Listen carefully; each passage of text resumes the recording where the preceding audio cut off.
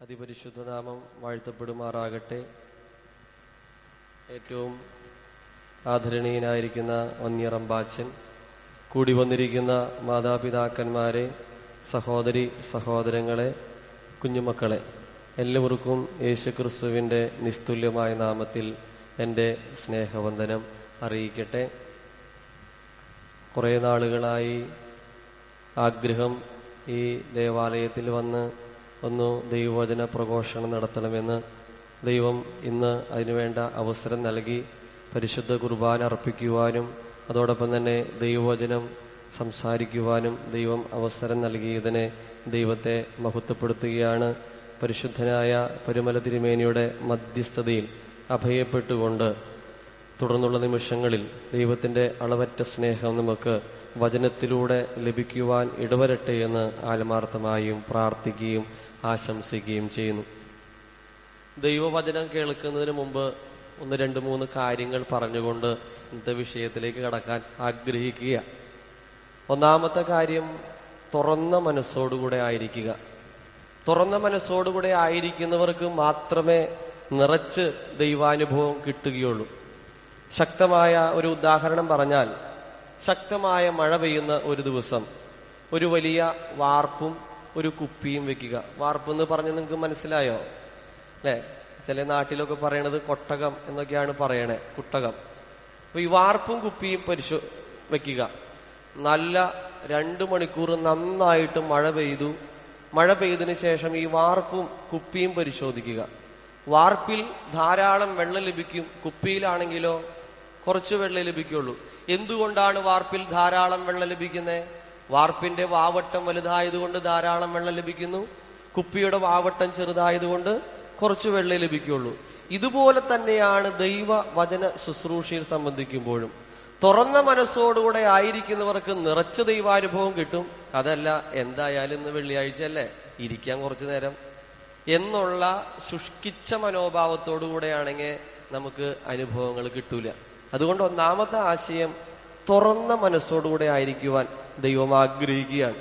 2, കർത്താവെ എന്നോട് വ്യക്തിപരമായും സംസാരിക്കണമേ.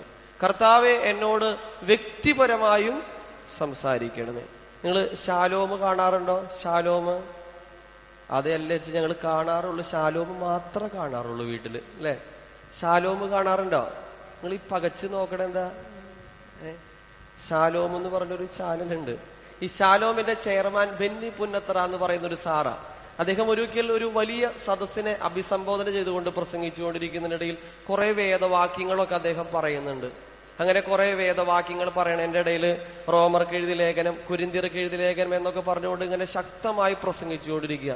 അപ്പോൾ ഏറ്റവും പിന്നിലിരുന്ന വല്യപ്പച്ചൻ എണീറ്റിട്ട് പറഞ്ഞു, റോമാക്കാർക്കും കൊരിന്ത്യക്കാർക്കും എന്തെങ്കിലും എഴുതിയിട്ടുണ്ടാകും, ഇന്ത്യക്കാർക്ക് എന്തെങ്കിലും എഴുതിയിട്ടുണ്ടെങ്കിൽ ഞങ്ങളോട് പറയണമെന്ന്. റോമാക്കാർക്കും കൊരിന്ത്യക്കാർക്കും എന്തെങ്കിലും എഴുതിയിട്ടുണ്ടാകും, ഇന്ത്യക്കാർക്ക് എന്തെങ്കിലും എഴുതിയിട്ടുണ്ടെങ്കിൽ ഞങ്ങളോട് പറയണമെന്ന്. അപ്പോൾ അവിടെയുള്ള ആളുകൾ, കുറച്ച് ആളുകളൊക്കെ ചിരിച്ചു. പക്ഷേ ബെന്നി പുന്നത്തറ സാറ് ചിരിച്ചില്ല. കാരണം എന്താ? ദൈവവചനം എന്ന് പറയുന്നത് വ്യക്തിപരമാണ്. എന്റെ ജീവിതത്തിൽ ഒരു മാറ്റം ഉണ്ടായ എന്റെ കുടുംബത്തിൽ ഒരു മാറ്റം ഉണ്ടാകുമോ? മാറ്റമുണ്ടാകുമോ? മാറ്റമുണ്ടാകണം. എന്റെ കുടുംബത്തിൽ ഒരു മാറ്റമുണ്ടായാൽ എന്റെ സമൂഹത്തിൽ, എന്റെ ഇടവകയിൽ, നാം ആയിരിക്കുന്ന ഇടങ്ങളിലൊക്കെ മാറ്റമുണ്ടാകണം. അപ്പൊ അതുകൊണ്ട് രണ്ടാമത്തെ ആശയം, കർത്താവ് എന്നോട് വ്യക്തിപരമായും സംസാരിക്കണം. ചില ആളുകളുണ്ട് പ്രസംഗം കഴിഞ്ഞ്, ഇതാ പ്രസംഗം, ഇതെന്ത് പ്രസംഗത്? ചിലര് പറയും ഇതെന്റെ ഭാര്യ കേൾക്കേണ്ട പ്രസംഗമായിരുന്നു. ഭാര്യ കേൾക്കേണ്ട വന്നിട്ടുണ്ടാവൂലേ? ചില ഭാര്യമാര് ചിന്തിക്കും ഇതെന്റെ ഭർത്താവ് കേൾക്കേണ്ട പ്രസംഗമായിരുന്നു. കൊണ്ടുവന്നിട്ടുണ്ടാവും, കുറച്ചുപേരെ വന്നിട്ടുള്ളൂ.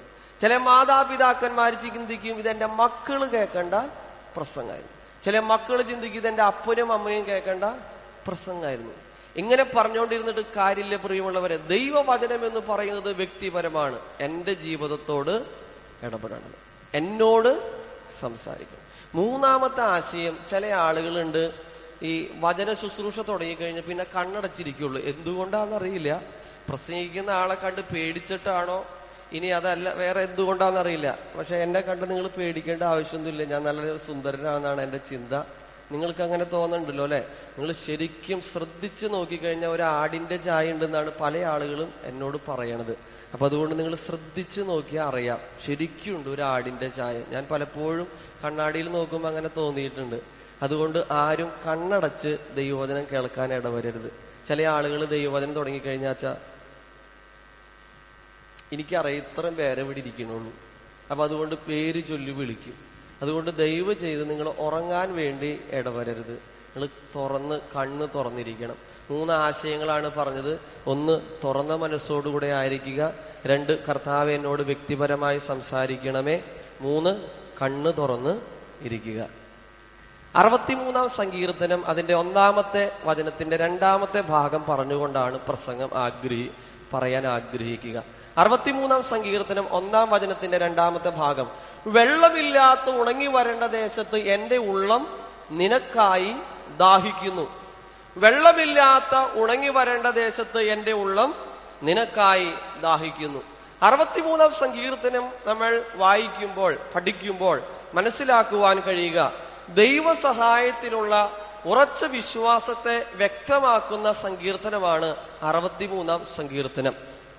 ഗുങ്കൽ എന്ന് പറയുന്ന വേദപണ്ഡിതൻ പറയുന്നത്, ഇതിനെ വിശേഷിപ്പിക്കുന്നത് സങ്കീർത്തനങ്ങളിലെ മുത്തുകളിൽ ഒന്നാണ് എന്നാണ്. സങ്കീർത്തനങ്ങളിലെ മുത്തുകളിൽ ഒന്നാണ് 63-ാം സങ്കീർത്തനം. ഇതിനെ 3 ഭാഗമായിട്ട് തിരിക്കാം. 1 മുതൽ 4 വരെയുള്ള ദൈവവചനം ദേവാലയത്തിൽ ദൈവത്തോടൊപ്പം ഉണ്ടായിരിക്കണമെന്ന ഹൃദയപൂർവമായ ആഗ്രഹമാണ് 1-ാമത്തെ വാക്യം മുതൽ 4-ാമത്തെ വാക്യം വരെ. 5-ാമത്തെ വാക്യം മുതൽ 7-ാമത്തെ വാക്യം വരെ ദൈവസഹായത്തിനുള്ള അനുദിന ധ്യാനത്തെ കുറിച്ച് കുറിക്കുന്നു. അതോടൊപ്പം തന്നെ 9-ാമത്തെ വാക്യം മുതൽ 11-ാമത്തെ വാക്യം വരെ ശത്രുക്കളുടെ മേലുള്ള വിധി, രാജാവിനെ കുറിച്ചുള്ള സൂചന ഇങ്ങനെ വ്യക്തമാക്കുന്നു. അങ്ങനെ 3 ഭാഗങ്ങളായിട്ടാണ് 63-ാം സങ്കീർത്തനത്തെ ഭാഗിക്കുക. ദാവീദ് ശൗലിനെ ഭയന്ന് യഹൂദ്യ മരുഭൂമിയിൽ ഉഴന്നു നടന്നപ്പോൾ രചിച്ചതാവാമെന്നാണ് ഒരു നിഗമനമുള്ളത്. ദാവീദ് ശൗലിനെ ഭയന്ന് യഹൂദ്യ മരുഭൂമിയിൽ ഉഴന്നു നടന്നപ്പോൾ രചിച്ചതാവാമെന്ന് മനസ്സിലാക്കാം. കാരണം 1 ശമൂവേൽ 24-ാമത്തെ അധ്യായം വായിക്കുമ്പോൾ നമുക്ക് അവിടെ വളരെ വ്യക്തമായിട്ട് കാണുവാൻ കഴിയുന്നുണ്ട്. അപ്പോൾ ഇവിടെ ദൈവവചനം പറയുന്നത്, വെള്ളമില്ലാത്ത ഉണങ്ങി വരേണ്ട ദേശത്ത് എന്റെ ഉള്ളം നിനക്കായി ദാഹിക്കുന്നു. വരൾച്ച കാലത്ത് ജലസ്രോതസ്സുകളൊക്കെ വറ്റിപ്പോകും അല്ലെ? അതെന്തുകൊണ്ടാ വറ്റിപ്പോണേ? മഴ പെയ്യണില്ല. മഴ പെയ്യാത്തത് കൊണ്ടല്ലേ ജലസ്രോതസ്സുകളൊക്കെ വറ്റിപ്പോണേ. ഇവിടെ നല്ല മഴയില്ലേ അല്ലെ? നല്ല മഴയുണ്ടല്ലേ? പക്ഷെ നമ്മളൊരു ജൂൺ പകുതിയൊക്കെ ആയപ്പോ നമ്മളൊന്ന് പ്രയാസപ്പെട്ടു പോയി, എന്താണ് മഴ പെയ്യാത്തെ അല്ലെ? ഇപ്പൊ പല ആളുകളും പ്രയാസപ്പെട്ടു. കിണറ്റില് വെള്ളമില്ല, ഒരു സ്ഥലത്തും വെള്ളം കിട്ടണില്ല. ആളുകളൊക്കെ വളരെ ഭയപ്പെട്ടു. ഈ ഇന്ത്യയിൽ ഏറ്റവും കൂടുതൽ മഴ പെയ്യുന്ന സ്ഥലം ഏതാണെന്ന് ചോദിച്ചു കഴിഞ്ഞാൽ നമ്മൾ പറയും ചിറാപുഞ്ചിയാണെന്ന് പറയും. ചിറാപുഞ്ചി അല്ലെ? പഠിക്കുന്ന കുഞ്ഞുങ്ങൾ അല്ലെങ്കിൽ നമ്മളോട് ഓരോരുത്തരോടും ചോദിച്ചു കഴിഞ്ഞാൽ ഇന്ത്യയിൽ ഏറ്റവും കൂടുതൽ മഴ പെയ്യുന്ന സ്ഥലം ഏതാണെന്ന് ചോദിച്ചാൽ ചിറാപുഞ്ചിയാണെന്ന് പറയും. പക്ഷെ ഇപ്പോൾ ചിറാപുഞ്ചിയിലും മഴ അത്ര സുലഭമല്ല എന്നാണ് പഠന റിപ്പോർട്ട്. മനുഷ്യൻ ഇന്ന് പലപ്പോഴും വരണ്ടുണങ്ങിയ അവസ്ഥ പോലെയാണ്. മനുഷ്യൻ ഇന്ന് പലപ്പോഴും വരണ്ടുണങ്ങിയ അവസ്ഥ പോലെയും വേഴാമ്പലിനെ പോഴുന്ന വെള്ളത്തിനു വേണ്ടി കീഴുന്ന വേഴാമ്പലിനെ പോലെയുമാണ് എന്നാണ് മനസ്സിലാക്കുവാൻ കഴിയുക. പുറമേ നിന്ന് നോക്കിക്കഴിഞ്ഞാൽ ഒരാളെയും മനസ്സിലാക്കാൻ പറ്റില്ല. ഇവിടെ ഇരിക്കുന്ന ആൾക്കാരുടെ ഇരിപ്പും മട്ടും കണ്ടു കഴിഞ്ഞാൽ മനസ്സിലാക്കാൻ പറ്റുമോ? പ്രസംഗിക്കുന്ന അച്ഛനോ അല്ലെങ്കിൽ ഇവിടെ വരുന്ന ആളുകൾക്ക് മനസ്സിലാക്കാൻ പറ്റുമോ? എന്തൊരു നല്ല കുട്ടപ്പന്മാരും നല്ല സുന്ദരികളായിട്ട് വന്നേക്കണല്ലേ. നല്ല ഡ്രസ്സ് ധാരണം, മനോഹരായിട്ടുള്ള ഡ്രസ്സ്, ഇതൊക്കെ ധരിച്ചു വന്നേക്കാം. നല്ല ചുരിദാർ, നല്ല ഷർട്ടും പാൻറ്റും, അതോടൊപ്പം തന്നെ നല്ല വലിയ ദാഹത്തോടു കൂടെ കടന്നു വന്നേക്കാം. പക്ഷെ ഇന്ന് പലരുടെയും ജീവിതം വറ്റി വരേണ്ട അവസ്ഥയാണ്. പുറമേ നിന്ന് നോക്കുമ്പോൾ നമുക്കിത് മനസ്സിലാക്കാൻ പറ്റില്ല. അവിടെയാണ് ഈ വചനം ഏറെ നമുക്ക് സ്പർശിക്കേണ്ടത്. വെള്ളമില്ലാത്ത ഉണങ്ങി വരേണ്ട ദേശത്ത് എന്റെ ഉള്ളം നിനക്കായി ദാഹിക്കുന്നു. ഒരിക്കലും ഒരു അച്ഛൻ പറഞ്ഞൊരു സംഭവം ഓർത്തു പോവുക. അച്ഛൻ ഒരിക്കല് ഒരു വീട്ടില് ഒരു ഉച്ചയായപ്പോ കടന്നു ചെന്നു. അവിടെ ഉച്ചയായപ്പോ കടന്നു ചെന്നപ്പോ അവിടെ നല്ല ഭക്ഷണം, നല്ല നല്ല മണുണ്ട്, നല്ല പൊരിച്ച കോഴിയുടെയും വറുത്ത മീനിന്റെയും ഒക്കെ നല്ല മണുണ്ട്. അങ്ങനെ അച്ഛൻ അവിടെ കടന്നു ചെന്നു. അവിടെ നോക്കിക്കഴിഞ്ഞ് കഴിഞ്ഞപ്പോൾ അവിടെ അപ്പച്ചനും അമ്മച്ചിയും ഉണ്ട്. അങ്ങനെ അച്ഛനോട് പറഞ്ഞു, അച്ഛാ ഭക്ഷണം കഴിക്കി. അപ്പൊ അച്ഛൻ പറഞ്ഞു, ഞാൻ ഭക്ഷണം കഴിച്ചിട്ടാ വന്നേ, എനിക്കൊരു ഗ്ലാസ് ചൂടുവെള്ളം തന്നാ മതി എന്ന് പറഞ്ഞു. അങ്ങനെ ചൂടുവെള്ളം കുടിച്ച് അച്ഛൻ അങ്ങനെ ഇരിക്കുക. അപ്പൊ തൊട്ടപ്പുറത്തെ മുറിയില് മകനും അതോടെ മകന്റെ ഭാര്യയും മക്കളൊക്കെ ഭക്ഷണം കഴിക്കുന്നുണ്ട്. അങ്ങനെ കുറച്ച് കഴിഞ്ഞപ്പോൾ ഒരു അലുവ കഷ്ണമായിട്ട് ഒരു സാധനമായിട്ട് അവിടുത്തെ കുഞ്ഞ് ഓടി വന്ന് ഈ അച്ഛന്റെ കയ്യിൽ ഇങ്ങനെ കൊടുത്തിട്ട് പറഞ്ഞു, അച്ഛാ ചാച്ചനും അമ്മയ്ക്കും കൊടുക്കണ്ട എന്നാണ് അമ്മ പറഞ്ഞേക്കണേ. മമ്മി പറഞ്ഞേക്കണത് ചാച്ചനും അമ്മയ്ക്കും കൊടുക്കണ്ട, അച്ഛൻ കഴിച്ചോ. അപ്പൊ അങ്ങനെ അച്ഛൻ മനസ്സിലാക്കിയപ്പോഴാണ് ആ വീട്ടില് 2 അടുക്കളയാണ്. 2 അടുക്കള, അപ്പനും അമ്മയും വേറെ മുറിയില്, അതോടൊപ്പം തന്നെ മക്കള് വേറെ മുറിയില്. 5 മക്കളുണ്ട്. ഇളയ മകനാണ് കുടുംബ വീട് കൊടുത്തേക്കണേ. പ്രിയമുള്ളവരെ, മാതാപിതാക്കന്മാരും മക്കളും തമ്മിലുള്ള ചില കുടുംബത്തിൽ വരൾച്ചയുടെ ഒരു കാലഘട്ടം ഉണ്ടെങ്കിൽ, ഇവിടെ കർത്താവിന്റെ വചനം പറയാണ്, വെള്ളമില്ലാത്ത ഉണങ്ങി വരേണ്ട ദേശത്ത് എന്റെ ഉള്ളം നിനക്കായി ദാഹിക്കുന്നു. ചില കുടുംബത്തില് സ്വന്തം അപ്പനെയും അമ്മയും മാറ്റി നിർത്തിയിട്ടുണ്ടെങ്കിൽ പ്രിയമുള്ളവരെ വരൾച്ചയുടെ കാലഘട്ടമാണ്. ചില കുടുംബത്തില് ഭാര്യ ഭർത്താക്കന്മാർ തമ്മിൽ നമ്മൾ അഭിപ്രായ വ്യത്യാസമുണ്ടായി 2 ധ്രുവങ്ങളിലാണ് കിടക്കുന്നതെങ്കിൽ അല്ലെങ്കിൽ താമസിക്കുന്നതെങ്കിൽ വരൾച്ചയുടെ കാലഘട്ടം. അതോടൊപ്പം തന്നെ മക്കളുടെ ജീവിതത്തിൽ തെറ്റായ സമീപനങ്ങളാണ് ഉണ്ടാകുന്നതെങ്കിൽ വരൾച്ചയുടെ കാലഘട്ടം. അപ്പൊ എന്റെയും നിങ്ങളുടെയും ജീവിതത്തിൽ ഒന്ന് പരിശോധിക്കുക. ഈ വചനം ഒന്ന് നമ്മുടെ ഹൃദയത്തിലേക്ക് ഒന്നുകൂടെ കൊണ്ടുവരിക. ആ വചനം ഇപ്രകാരമാണ് പറയുന്നത്, വെള്ളമില്ലാത്ത ഉണങ്ങി വരേണ്ട ദേശത്ത് എന്റെ ഉള്ളം നിനക്കായി ദാഹിക്കുന്നു. ഇവിടെ ഈ ശബ്ദപരിധികൾക്കുള്ളിൽ കേൾക്കുന്ന എന്റെയും നിങ്ങളുടെയും ജീവിതം വറ്റി വരേണ്ട അവസ്ഥയാണോ? അത് നമ്മൾ തന്നെയാണ് പരിശോധിക്കേണ്ടത്. എന്റെ ജീവിതം എങ്ങനെയാ? എന്റെ ജീവിത പങ്കാളിയോട്, എന്റെ മാതാപിതാക്കന്മാരോട്, എന്റെ മക്കളോട്, എന്റെ സഹോദരങ്ങളോട് ഞാൻ എങ്ങനെയാ പെരുമാറണേ? ഇവിടെ വറ്റി വരേണ്ട അവസ്ഥയുണ്ടെങ്കിൽ ഈ വറ്റി വരേണ്ട അവസ്ഥ മാറണം എന്നാണ് ദൈവവചനം നമ്മളെ ഓർമ്മപ്പെടുത്തുക. 63-ാം സങ്കീർത്തനം അതിന്റെ 5-6 വചനത്തിൽ പറയുന്നു, വറ്റി വരേണ്ട അവസ്ഥ എന്റെയും നിങ്ങളുടെയും ജീവിതത്തിൽ ഉണ്ടെങ്കിൽ അവിടെ മാറ്റപ്പെടണം. അതാണ് അവിടെ വായിക്കുന്നത്.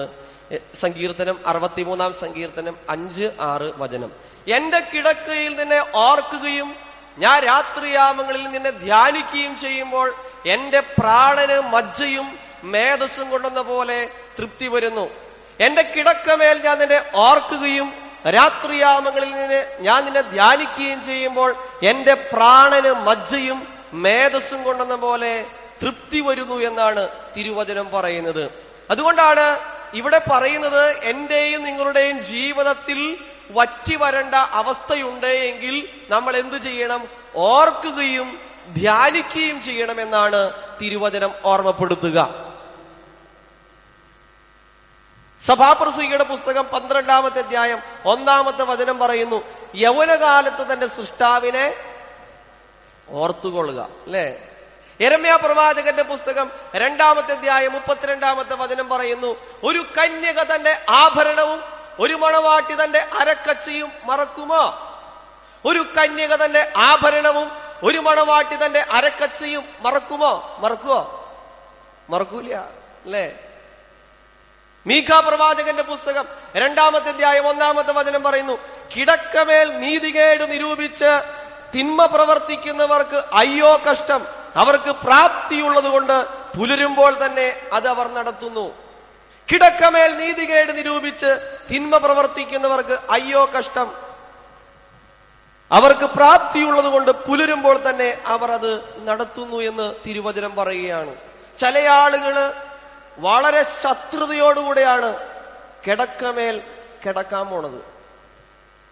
അത് സ്വന്തം സഹോദരനോടായിരിക്കാം, സ്വന്തം ജീവിത പങ്കാളിയോടായിരിക്കാം, മക്കളോടായിരിക്കാം. ഇവിടെ ഇരിക്കണ ആരെങ്കിലും അങ്ങനെ തിന്മയോട് വിദ്വേഷപ്പെട്ടാണ് ഇരിക്കണമെങ്കിൽ പൊന്നു തമ്പുരാന്റെ മക്കളെ ഒരനുഗ്രഹം കിട്ടൂല കേട്ടോ.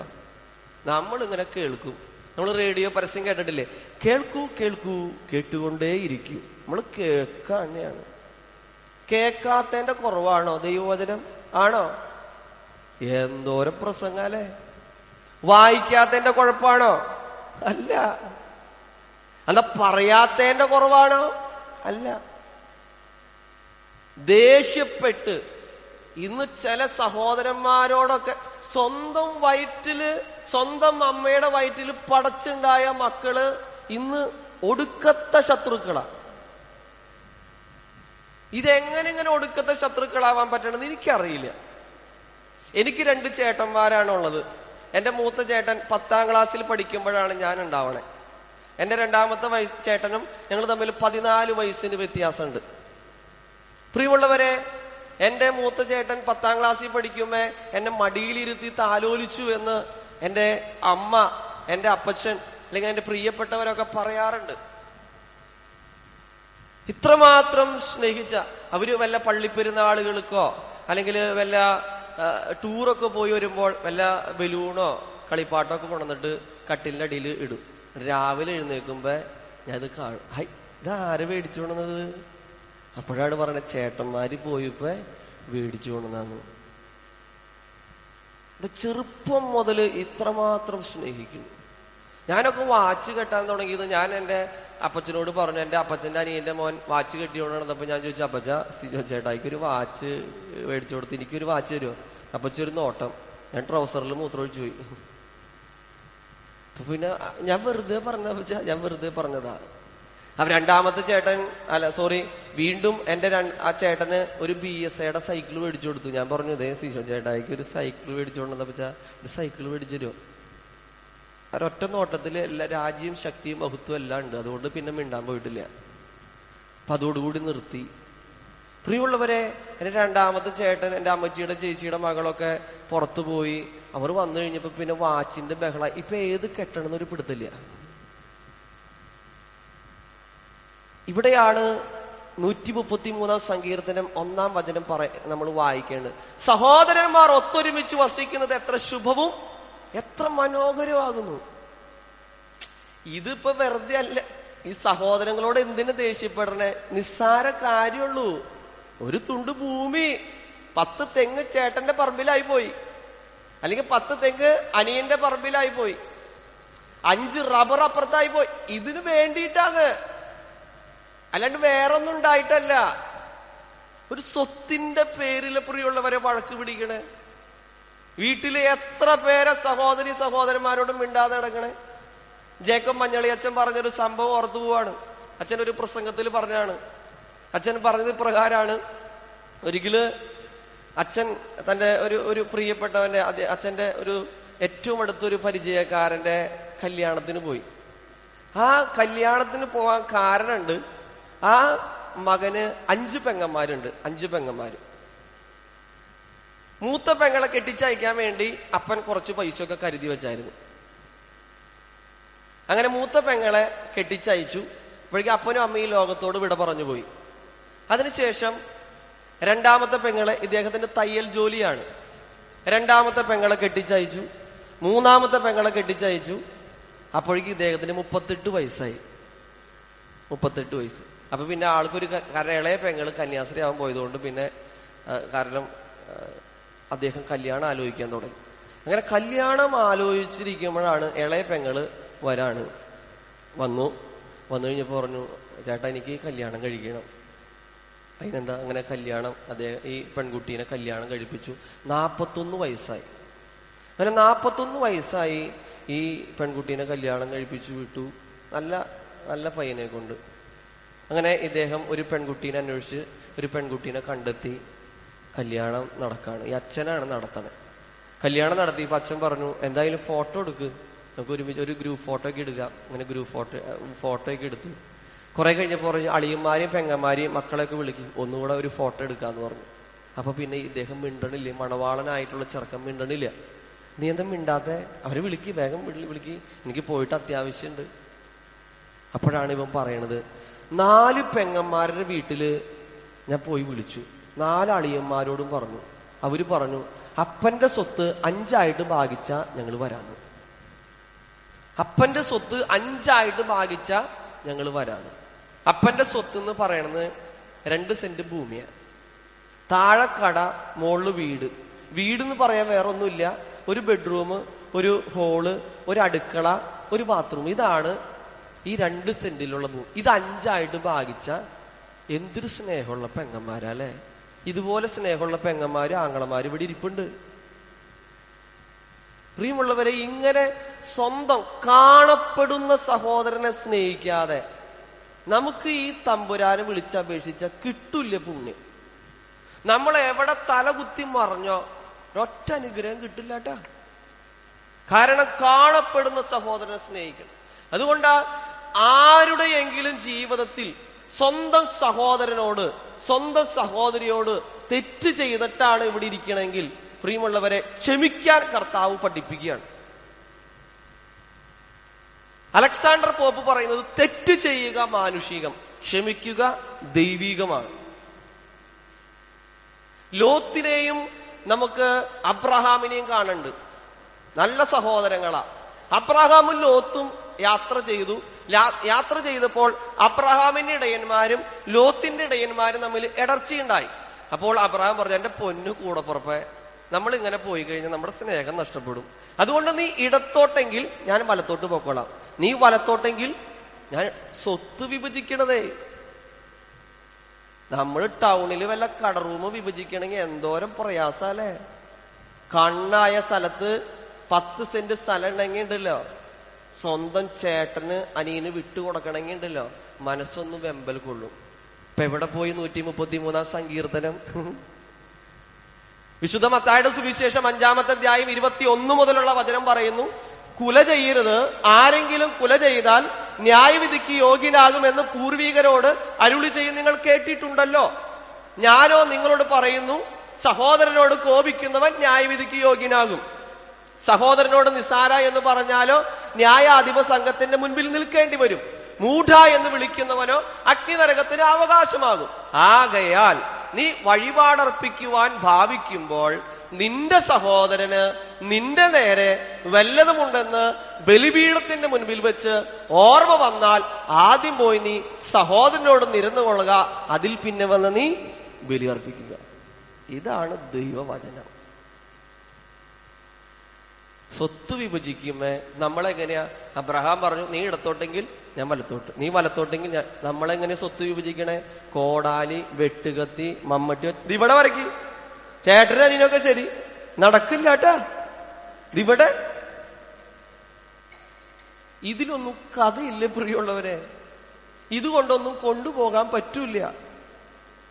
സ്വന്തം സഹോദരനോട് വൈരാഗ്യത്തോടുകൂടെ ആരെങ്കിലും ഇരിക്കണമെങ്കിൽ, വറ്റി വരേണ്ട അവസ്ഥയാണെങ്കിൽ ഇവിടെ പറയാണ്, കിടക്കമേൽ നീതികേട് നിരൂപിച്ച് തിന്മ പ്രവർത്തിക്കുന്നവർക്ക് അയ്യോ കഷ്ടം. അവർക്ക് പ്രാപ്തിയുള്ളത് കൊണ്ട് പുലരുമ്പോൾ തന്നെ അവർ അത് നടത്തുന്നു. അതുകൊണ്ടാണ് സങ്കീർത്തനം 4-ാം സങ്കീർത്തനം 4-ാം വചനം പറയുന്നു, നിങ്ങളുടെ കിടക്കമേൽ ഹൃദയത്തിൽ ധ്യാനിച്ച് മൗനമായിരിപ്പിൻ. നിങ്ങളുടെ ഹൃദയത്തിൽ ധ്യാനിച്ച് മൗനമായിരിപ്പിൻ. വറ്റി വരേണ്ട അവസ്ഥ മാറണമെങ്കിൽ കർത്താവിനെ ഓർക്കുകയും കർത്താവിനെ ധ്യാനിക്കുകയും ചെയ്യണം. ഇതുണ്ടാ നമ്മുടെ ജീവിതത്തില്? പ്രാർത്ഥന ഉണ്ടാ? കുടുംബ പ്രാർത്ഥന എവിടെയാണ് ഓർക്കേണ്ടത്? എവിടെയാണ് ധ്യാനിക്കേണ്ടത്? പലരുന്ന് എവിടെയാ? പ്രാർത്ഥിക്കാതിരിക്കുമ്പോഴാണ് മൂത്ത കുട്ടിക്ക് സെമസ്റ്റർ പരീക്ഷ, രണ്ടാമത്തെ കുട്ടിക്ക് പ്രൊജക്ട്, മൂന്നാമത്തെ കുട്ടിക്ക് മൊബൈലിൽ ഗെയിം കളിക്കണം, അപ്പൻ കുളിക്കാൻ പോണു, അമ്മ അടുക്കളയിൽ. ഇതാണ് പ്രാർത്ഥന. എന്ത് കുടുംബ പ്രാർത്ഥനയെ പ്രിയമുള്ളവരെ? നമ്മുടെ വീട് അങ്ങനെയല്ല കേട്ടോ. നമ്മുടെ വീട് നല്ല മാതൃകയുള്ള വീടല്ലേ. എങ്ങനെ ഓർക്കണം? എങ്ങനെ ധ്യാനിക്കും? ഇവിടെയാണ് വറ്റി വരേണ്ട അവസ്ഥയുണ്ടെങ്കിൽ നമ്മൾ ഓർക്കണം, ധ്യാനിക്കണം എന്ന് പറയുന്നത് ഇപ്രകാരമാണ്. ഇന്നും മുഴുവൻ ഓർണമെന്റൽ സ്പിരിച്വാലിറ്റി ആണല്ലോ. ഓർണമെന്റൽ സ്പിരിച്വാലിറ്റി എന്ന് പറഞ്ഞാൽ എന്താ? നമ്മൾ കല്യാണത്തിന് പോണു, മാമൂദിസയ്ക്ക് പോണു അല്ലെ, എന്തൊരു നല്ല ആർഭാടായിട്ട് പോണേ, നല്ല സ്വർണം അല്ലെ, നല്ല ഡ്രസ്സൊക്കെ ഇട്ട് അടിപൊളിയായിട്ട് പോവാ. തിരിച്ചു വരുമ്പോഴോ സ്വർണ്ണമൊക്കെ എടുത്ത് അലമാരിയിൽ വെക്കണം. നല്ല ഡ്രസ്സാണല്ലോ, വില പിടിപ്പുള്ള ഡ്രസ്സല്ലേ കൊണ്ടോണേ. നമ്മളത് വെയിലത്തൊക്കെ ഇട്ടൊന്ന് ഉണക്കി നമ്മൾ ഭദ്രാക്കിയിട്ട് മടക്കി അലമാരിയിൽ വെക്കും. ഇതാണ് ഓർണമെന്റൽ സ്പിരിച്വാലിറ്റി അല്ലെ. പള്ളി വരുമ്പോ ഒരു മുഖം, വീട്ടിൽ ചെല്ലുമ്പോ കാണാം വേറെ മുഖം അല്ലെ. എന്തൊരു പക്വത, എന്തൊരു ഭവ്യത അല്ലെ, എന്തൊരു എളിമയോടുകൂടി ഇരിക്കണേ. വീട്ടിൽ ചെല്ലുമ്പോഴാണ് നമ്മള് ഈ തനി സ്വഭാവമൊക്കെ വരണേ. ചിലരിവിടം മിണ്ടാണ്ടിരിക്കും, വീട്ടിൽ ചെല്ലുമ്പോഴോ നാവ് ഇവിടെ അടക്കി വെച്ചേക്ക. ചിലരുടെ നാവിന്റെ നീളം ഇത്ര ഉണ്ട്, ഇത്ര പോരാ, കുറച്ചും കൂടി പോരാ അല്ലെ. ഇവിടെ ഭവ്യതയാ. ഒരിക്കലും ഒരു പെൺകുട്ടി, ആ പെൺകുട്ടിയുടെ പ്രത്യേകത എന്ന് പറഞ്ഞാൽ നല്ല മുടിയഴക, താഴെ വരെ മുടി. കൂട്ടുകാരികളൊക്കെ ഇതെങ്ങനെ ഇത് കൊണ്ടു കിടക്കണേ? അപ്പൊ ഞാനിത് കൊണ്ടു കിടക്കണത് ഞാൻ താളി ഉപയോഗിക്കാറുള്ളൂ, ചൂടുവെള്ളത്തിൽ പിന്നെ കഴുകണേ, പിന്നെ ഷാമ്പു ഉപയോഗിക്കാറുണ്ട്, അത് കെമിക്കലാ, പിന്നെ ഹോർലിക്സ് ഇട്ട് പാല് കുടിക്കും. എന്തൊക്കെയാ? താളി ഉപയോഗിക്കും, ചൂടുവെള്ളത്തിലെ കഴുകണേ, പിന്നെ ഷാമ്പു ഉപയോഗിക്കാറുള്ള കെമിക്കലാണ്, പിന്നെ ഹോർലിക്സ് ഇട്ട് പാല് കുടിക്കും, പിന്നെ കിടക്കാൻ നേരത്ത് അണിമ തൂക്കിയിടും.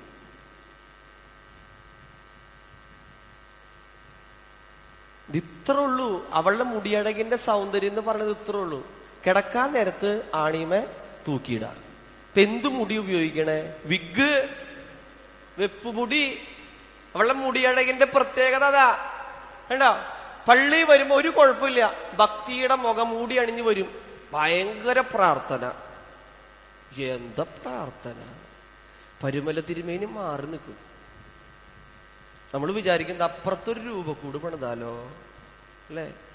വീട്ടിൽ ചെല്ലുമ്പോഴാണ് ചില സിംഹം, കടുവ, ഇത് കാഴ്ച ബംഗ്ലാവിൽ പോകേണ്ട ആവശ്യമില്ല, വീട്ടിലുണ്ട് ഈ ജന്തുക്കള്. കണ്ടോ? എന്തു പ്രാർത്ഥന പ്രിയമുള്ളവരെ! കാപട്യാണ്. അങ്ങനെ കാപട്യത്തോടുകൂടെ പ്രാർത്ഥിക്കുന്നവർക്ക് തമ്പുരാനെ ഓർത്ത് അനുഗ്രഹം കിട്ടൂല. പുറമെയുള്ള ബാഹ്യമോടിയിൽ ജീവിച്ചിട്ട് കാര്യമില്ല പ്രിയമുള്ളവരെ. വിശുദ്ധ ലൂക്കോസിന്റെ സുവിശേഷം 13-ാമത്തെ അധ്യായം വായിക്കുമ്പോൾ നമുക്ക് ഒരു ഭാഗം കാണുവാൻ കഴിയുന്നുണ്ട്. വിശുദ്ധ ലൂക്കോസിന്റെ സുവിശേഷം 13-ാമത്തെ അധ്യായത്തിന്റെ അവിടെ പറയുന്നത് ഇപ്രകാരമാണ്. ഇടുങ്ങിയ വാതിൽ എന്നാണ് ആ ഭാഗത്തിന്റെ 22-ാമത്തെ വചനം മുതലുള്ള ഭാഗമാണ്. ഞാൻ ഇപ്രകാരം വായിക്കും. അവൻ പട്ടണം തോറും ഗ്രാമം തോറും സഞ്ചരിച്ചു, യെരൂശലേമിലേക്ക് യാത്ര ചെയ്തു. അപ്പോൾ ഒരുവൻ അവനോട്, കർത്താവേ, രക്ഷിക്കപ്പെടുന്നവർ ചുരുക്കമോ എന്ന് ചോദിച്ചതിന് അവനോട് പറഞ്ഞത്, ഇടുക്കുവാതിലൂടെ കടക്കാൻ പോരാടുവിൻ. പലരും കടക്കാൻ നോക്കും, കഴിയുകയില്ല ദാനുമെന്ന് ഞാൻ നിങ്ങളോട് പറയുന്നു.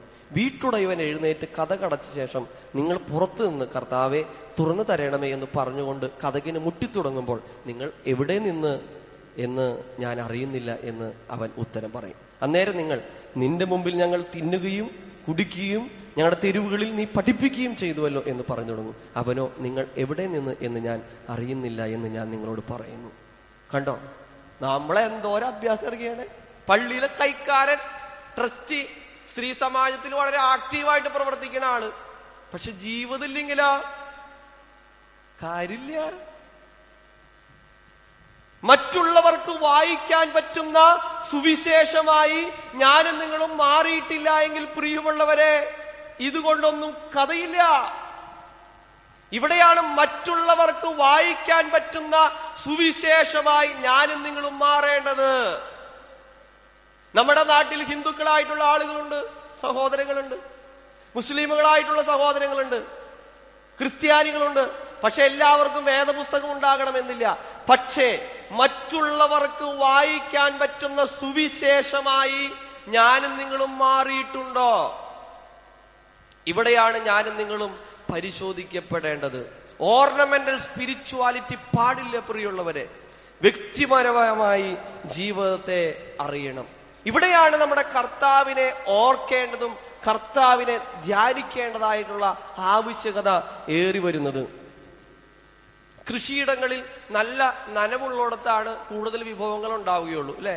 എൻ്റെ അമ്മച്ചി പലപ്പോഴും ചാരപാത്രം കഴുകി വെള്ളം ഒഴിക്കുന്നത് വല്ല തെങ്ങിന്റെ ചോട്ടിലോ ഇരുമ്പമ്പുള്ളിയുടെ ചോട്ടിലോ ഒഴിക്കുള്ളൂ. എന്തുകൊണ്ടാണെന്നറിയോ? കാരണം അങ്ങനെ ഒഴിക്കുമ്പോൾ അവിടെ വല്ല തക്കാളിയുടെ വിത്തോ വല്ല മുളകുന്തയുടെ വിത്തോ വെണ്ടക്കായുടെ വിത്തോ അവിടെ ഇടും. അപ്പൊ ഈ വെള്ളം ഒഴിച്ച് അവിടെ ഇത് കായ്ച്ച് ഇത് മുളച്ചു വരുമ്പോ ഇതിന്ന് വെണ്ടക്കായ കിട്ടും, മുളക് കിട്ടും, വിഷമില്ലാത്തത് കിട്ടും, തക്കാളി കിട്ടും. അപ്പൊ നനവ് എവിടെയുണ്ടോ അവിടെയാണ് വിളവുകൾ ലഭിക്കുകയുള്ളൂ. എന്റെയും നിങ്ങളുടെയും ജീവിതത്തിൽ നനവുണ്ടോ അവിടെയാണ് വിളവുകൾ ലഭിക്കുകയുള്ളൂ. അതുകൊണ്ടാണ് യെരമ്യാ പ്രവാചകന്റെ പുസ്തകം 2-ാമത്തെ അധ്യായം 13-ാമത്തെ വചനം പറയുന്നു, എന്റെ ജനം 2 ദോഷം ചെയ്തിരിക്കുന്നു. അവർ ജീവജലത്തിന്റെ അരുവിയായ ഉറവയായ എന്നെ ഉപേക്ഷിച്ച് വെള്ളമില്ലാത്ത പൊട്ടക്കിണറുകളെ തന്നെ കുഴിച്ചിരിക്കുന്നു. ഉറവയായ ദൈവത്തെ ഉപേക്ഷിച്ച് വെള്ളമില്ലാത്ത പൊട്ടക്കിണറുകളെ കുഴിച്ചതാണ് വരൾച്ചയ്ക്ക് കാരണം. ജീവിത പങ്കാളിയോടുള്ള പെരുമാറ്റം, കുടുംബത്തിൽ മാതാപിതാക്കന്മാരെ അംഗീകരിക്കാൻ പറ്റാത്തത്, കുട്ടികളുടെ തെറ്റായ സമീപനം, ഈ വരൾച്ചയ്ക്കൊക്കെ കാരണമേതാണ്? ഉറവയായ ദൈവത്തെ ഉപേക്ഷിച്ച് വെള്ളമില്ലാത്ത പൊട്ടക്കിണറുകളെ കുഴിച്ചതുകൊണ്ടാണ്. ഭാര്യ ഭർത്തൃ ജീവിതത്തിൽ വരൾച്ചയാണ് ചിലവരുടെ, അല്ലെ? നമുക്ക് ആഗ്രഹിച്ച ജീവിത പങ്കാളിയാണ് കിട്ടിയേക്കണേ, നമ്മൾക്ക് ആഗ്രഹിച്ച ആളെയാണ് കിട്ടിയേക്കണേ. മിണ്ടൂലല്ലോ. എന്റെ പൊന്നച്ച ഒന്ന് ഓർമ്മപ്പെടുത്തല്ലേ. പല രാത്രിയിൽ ഞാൻ ഞെട്ടി ഉണർന്നിട്ടുണ്ട് ഇത് സ്വപ്നം കണ്ടിട്ട്. ഇനി അച്ഛത് ഓർമ്മപ്പെടുത്തല്ലേ. ഇനി വല്ല മാറ്റിയെടുക്കാൻ വല്ല കാര്യമുണ്ടോന്നാണ് അച്ഛനോട് ചോദിക്കണ പല ആളുകളും, അല്ലെ? ഇതിനെയൊന്നും മാറ്റിയെടുക്കാൻ പറ്റുമോ? പറ്റില്ല പ്രിയമുള്ളവരെ. ഇനിയൊരു തെരഞ്ഞെടുപ്പില്ല, അല്ലെ? ഞാൻ എൻ്റെ ജ്യേഷ്ഠ സഹോദരനും അതോടൊപ്പം തന്നെ എൻ്റെ ഗുരുവുമായിട്ടുള്ള ഒരു നന്ദു എന്ന് പറയുന്ന ഒരു ചേട്ടൻ, അദ്ദേഹം ഒരിക്കൽ മുടിവെട്ടാൻ വേണ്ടി പോയപ്പോൾ ആ ചേട്ടൻ മുടിവെട്ടിക്കൊണ്ടിരിക്കുന്നതിനിടയിൽ ആ മുടിവെട്ടുകാരൻ നല്ല ലയിച്ചിട്ടാണ് മുടിവെട്ടണേ. അപ്പൊ ഈ ചേട്ടനോട് എൻ്റെ ജ്യേഷ്ഠ സഹോദരൻ ചോദിച്ചു, നീ ലയിച്ചിട്ടല്ലേ മുടിവെട്ടണേ? ഞാൻ ലയിച്ചിട്ടൊന്നല്ല മുടിവെട്ടണേ, നിവൃത്തികേട് കൊണ്ട് വെട്ടണതാ. അങ്ങനെ ഇരിക്കുമ്പോഴാണ് നടുവിന് കൈ കൊടുത്തിട്ടൊരു ചേട്ടൻ വരണു. തയ്യൽ ജോലി ചെയ്യണ ചേട്ടനാ, 20 വർഷമായിട്ട് തയ്യൽ ജോലി ചെയ്യണ ചേട്ടൻ. അപ്പൊ ആളോട് ചോദിച്ചു, എങ്ങനെയുണ്ട് പണി? 20 വർഷമായിട്ടാ ഞാൻ ഈ കസേരമേ ഇരിക്കാൻ തുടങ്ങിയിട്ട്, നിവൃത്തികേട് കൊണ്ട് ഞാൻ വെട്ടണതാ. അപ്പൊ ഈ മുടി വെട്ടണ കടക്കാരനും ഈ തയ്യൽ ജോലി ചെയ്യണ മനുഷ്യന് തൃപ്തിയോടുകൂടെ അല്ല ഈ ജോലി ചെയ്യണേ, നിവൃത്തികേട് കൊണ്ട് ചെയ്യണതാ. ഇന്ന് പല കുടുംബ ജീവിതങ്ങളും നോക്കിക്കോ, നിവൃത്തികേട് കൊണ്ട് തട്ടിമുട്ടി പോണതാ. സംതൃപ്തിയോടുകൂടെ അല്ല, കെട്ടിയത് കൊണ്ട് സംഭവം കൂടെ പോരണു. കല്യാണം കഴിച്ചപ്പോ എന്തായിരുന്നു തുടക്കത്തിലുള്ള ആവേശം? ഒന്ന് കെട്ടണം, പിന്നെയോ എങ്ങനെയെങ്കിലും ഒന്ന് പോയാ മതി എന്നായി, അല്ലെ? ആദ്യ നാളുകളിലൊക്കെ എങ്ങനെ വിളിച്ചത്? ആന്റിമാരെങ്ങനെ വിളിച്ചേ? അബ്രഹാമിനെ സാറ എങ്ങനെ വിളിച്ചേ? യജമാനനെ, അല്ലെ? യജമാനനെ എന്ന് പറഞ്ഞ നാഥ, അങ്ങനെയൊക്കെയല്ലേ വിളിച്ചേ, അല്ലെ? ആന്റിമാർ എന്റെ പൊന്നു നാഥ, അല്ലെ? അല്ലെ? ആദ്യ നാളുകള് തങ്കക്കുടമേ, പൊന്നെ, ചക്കരേന്ന് വിളിച്ചു. ഇപ്പൊ ബൈക്കിന്റെ അല്ലെങ്കിൽ കാറിന്റെ ശബ്ദം കേൾക്കുമ്പോ കാലൻ വന്നു. കണ്ടോ പോണ പോക്ക്? കണ്ടോ? നിങ്ങൾ അതിലേക്ക് നോക്കിക്കോ. കല്യാണം കഴിഞ്ഞ ആദ്യ ദിവസങ്ങളിൽ നോക്കിക്കോ, എത്ര ആർഭാടായിട്ടാ. പണ്ട് കാലത്താണെങ്കിൽ ബസ്സിൽ യാത്ര ചെയ്യുള്ളൂ, 2 സീറ്റ് നോക്കും. കാരണം ഒരുമിച്ച് മുട്ടി ഉരുമി വർത്താനമൊക്കെ പറഞ്ഞു പോകാൻ വേണ്ടിയിട്ടാ, അല്ലെ? ഒരു കുട്ടിയായൊക്കെ ഫ്രണ്ടിലും പിന്നിലായി സീറ്റ്. 2 കുട്ടികൾ. നീ അവിടെ കണ്ടേരേട്ടോ, ഞാൻ അവിടെ വന്നേക്കാം. കണ്ടോ പോണ പോക്ക്? കണ്ടോ? നമ്മൾ കല്യാണം കഴിച്ച ആദ്യ ദിവസങ്ങളിൽ ചെല്ലണ വീടുകളിൽ നോക്കിയേ, നല്ല പൊരിച്ച കോഴി, വറുത്ത മീൻ, എന്തൊക്കെ വിഭവങ്ങളാ. 6 മാസം കഴിഞ്ഞിട്ട് ചെന്ന് നോക്കിയേ, ചമ്മന്തി കിട്ടിയ ഭാഗ്യം, അല്ലേ? കണ്ടോ? അവിടെയും പുതുമോടി നഷ്ടപ്പെട്ടു പ്രിയമുള്ളവരെ. ഇവിടെയാണ് നമ്മുടെ കുടുംബജീവിതം വരൾച്ചയുടെ കാലഘട്ടമാണ്. ചില ഭാര്യ ഭർത്താക്കന്മാര് ഉപേക്ഷിക്കാൻ വേണ്ടി ദൈവം, കാരണം ഇന്നിപ്പോ സ്ഥിരം ഏർപ്പാടായി, അത് വരൾച്ചയാണ് പ്രിയമുള്ളവരെ. ഇതെങ്ങനെ ഇതിനെ ഒന്നിപ്പിച്ച്? മനുഷ്യൻ ഏകനായിരിക്കും അന്നല്ല, തക്കതായൊരു തുണേനെ നൽകുമെന്ന് പറഞ്ഞ് പാവം ആദാമ്, അല്ലെ? അവനാകെ വിഷാദിച്ച് പ്രയാസപ്പെട്ടിരിക്കുമ്പോഴാണ് ദൈവം പറഞ്ഞു, ഇനി ഇവൻ വിഷാദരോഗിയായി പോകും, അതുകൊണ്ട് ഒരു തക്ക തുണേനെ കൊടുക്കണം. അപ്പൊ ദൈവം ആലോചിച്ചു, ഇത് എവിടെ നിന്ന് ഉണ്ടാക്കും? അപ്പോഴാണ് തലേന്നുള്ള എല്ലുകൊണ്ട് ഉണ്ടാക്കിയാലോ. അപ്പൊ ദൈവത്തിന് മനസ്സിലായി, തലേന്നുള്ള എല്ലുകൊണ്ട് ഉണ്ടാക്കി കഴിഞ്ഞാൽ ഇവള് തലേ കയറി നിരങ്ങുന്നറിയാം. അപ്പൊ പിന്നെ ഏത് എല്ലെടുക്കും? കാലിന്റെ എല്ലെടുത്താലോ? കാലിന്റെ എല്ലെടുത്താൽ മനസ്സിലായി ഇവളെ ഈ ചവിട്ടി അരയ്ക്കും. ആപ്റ്റായിട്ടുള്ള സ്ഥലത്ത് എടുത്ത വാരിയല് അല്ലെ, വാരിയലിന്ന് എടുത്ത. വാരിയലിന്റെ പ്രത്യേകത എന്താ? ഹൃദയം, മറ്റാന്തരിക പ്രധാനപ്പെട്ട ശ്വാസകോശമൊക്കെ സ്ഥിതി ചെയ്യുന്നത് ഇതിന്റെ ഉള്ളിലാണ്. അങ്ങനെയാണ് സ്ത്രീനെ ഉണ്ടാക്കിയത്. പരസ്പര പൂരകമായി വർത്തിക്കേണ്ടതാണ് ഭാര്യയും ഭർത്താവും. ഭർത്താവ് തല, ഭാര്യ ശരീരം. ഭർത്താവ് തല, ഭാര്യ ശരീരം. ഇത് പറഞ്ഞുകൊണ്ട് താഴത്തേക്ക് വന്നപ്പോൾ ഒരു ചേട്ടനോട് പറഞ്ഞു, അച്ഛൻ ഉഗ്രം പ്രസംഗമായിരുന്നു. ഞാൻ ചോദിച്ചു, ചേട്ടന് ഏത് ഭാഗം സ്പർശിച്ചേ? എന്നാലും ഭർത്താവിനെ തലയാക്കിയില്ലോ, ശരീരമാക്കിയില്ലല്ലോ എന്ന്. കണ്ടോ, അവിടെയും വിട്ടുകൊടുക്കാൻ തയ്യാറല്ല. നമ്മുടെ കുടുംബജീവിതത്തിൽ കുറവുകളോടുകൂടെ ഭാര്യനെ സ്വീകരിക്കണം, കുറവുകളോടുകൂടെ ഭർത്താവിനെ സ്വീകരിക്കണം. അവിടെയാണ് പ്രിയമുള്ളവരെ വരൾച്ചയുടെ കാലഘട്ടം മാറുള്ളൂ. അതുകൊണ്ടാണ് പറയുന്നത്, എന്റെ കിടക്കമേൽ ഞാൻ നിന്നെ ഓർക്കും, രാത്രിയാമങ്ങളിൽ ഞാൻ നിന്നെ ധ്യാനിക്കും, അപ്പോഴോ എന്റെ പ്രാണന് മജ്ജയും മേധസ്സും കൊണ്ടെന്ന പോലെ തൃപ്തി വരുന്നു എന്ന് പറയുകയാണ്. ഒന്നാമത്തെ ആശയം എന്ന് പറയുന്നത്, വെള്ളമില്ലാത്ത ഉണങ്ങി വരേണ്ട ദേശമാണോ? നമ്മൾ പ്രാർത്ഥിക്കണം, കിടക്കമേൽ ഓർക്കണം, കിടക്കമേൽ ധ്യാനിക്കണം. കർത്താവ് നമ്മളെ അനുഗ്രഹിക്കും. പ്രിയമുള്ളവരെ, കർത്താവ് നമ്മളെ അനുഗ്രഹിക്കും. കുടുംബജീവിതത്തിൽ ആരെങ്കിലും സ്വരച്ചേർച്ചയോടുകൂടെ ഇവിടെ വന്നിട്ടുണ്ടെങ്കിൽ, ഭാര്യ ഭർത്താക്കന്മാർ അല്ലെങ്കിൽ വീട്ടിൽ നമ്മൾ പോയി രമ്യതപ്പെടണം. എനിക്ക് തെറ്റുപറ്റിപ്പോയി, എന്നോട് ക്ഷമിക്കണം. ഒന്ന് താഴ്മപ്പെട്ടുകൊണ്ട് ഒന്നിടിഞ്ഞു പോകാൻ പോണില്ല. പ്രശ്നങ്ങൾ ഉണ്ടാകുമ്പോൾ ദൈവം നമ്മളെ അനുഗ്രഹിക്കും. പ്രിയമുള്ളവരെ, ദൈവം നമ്മളെ അനുഗ്രഹിക്കും.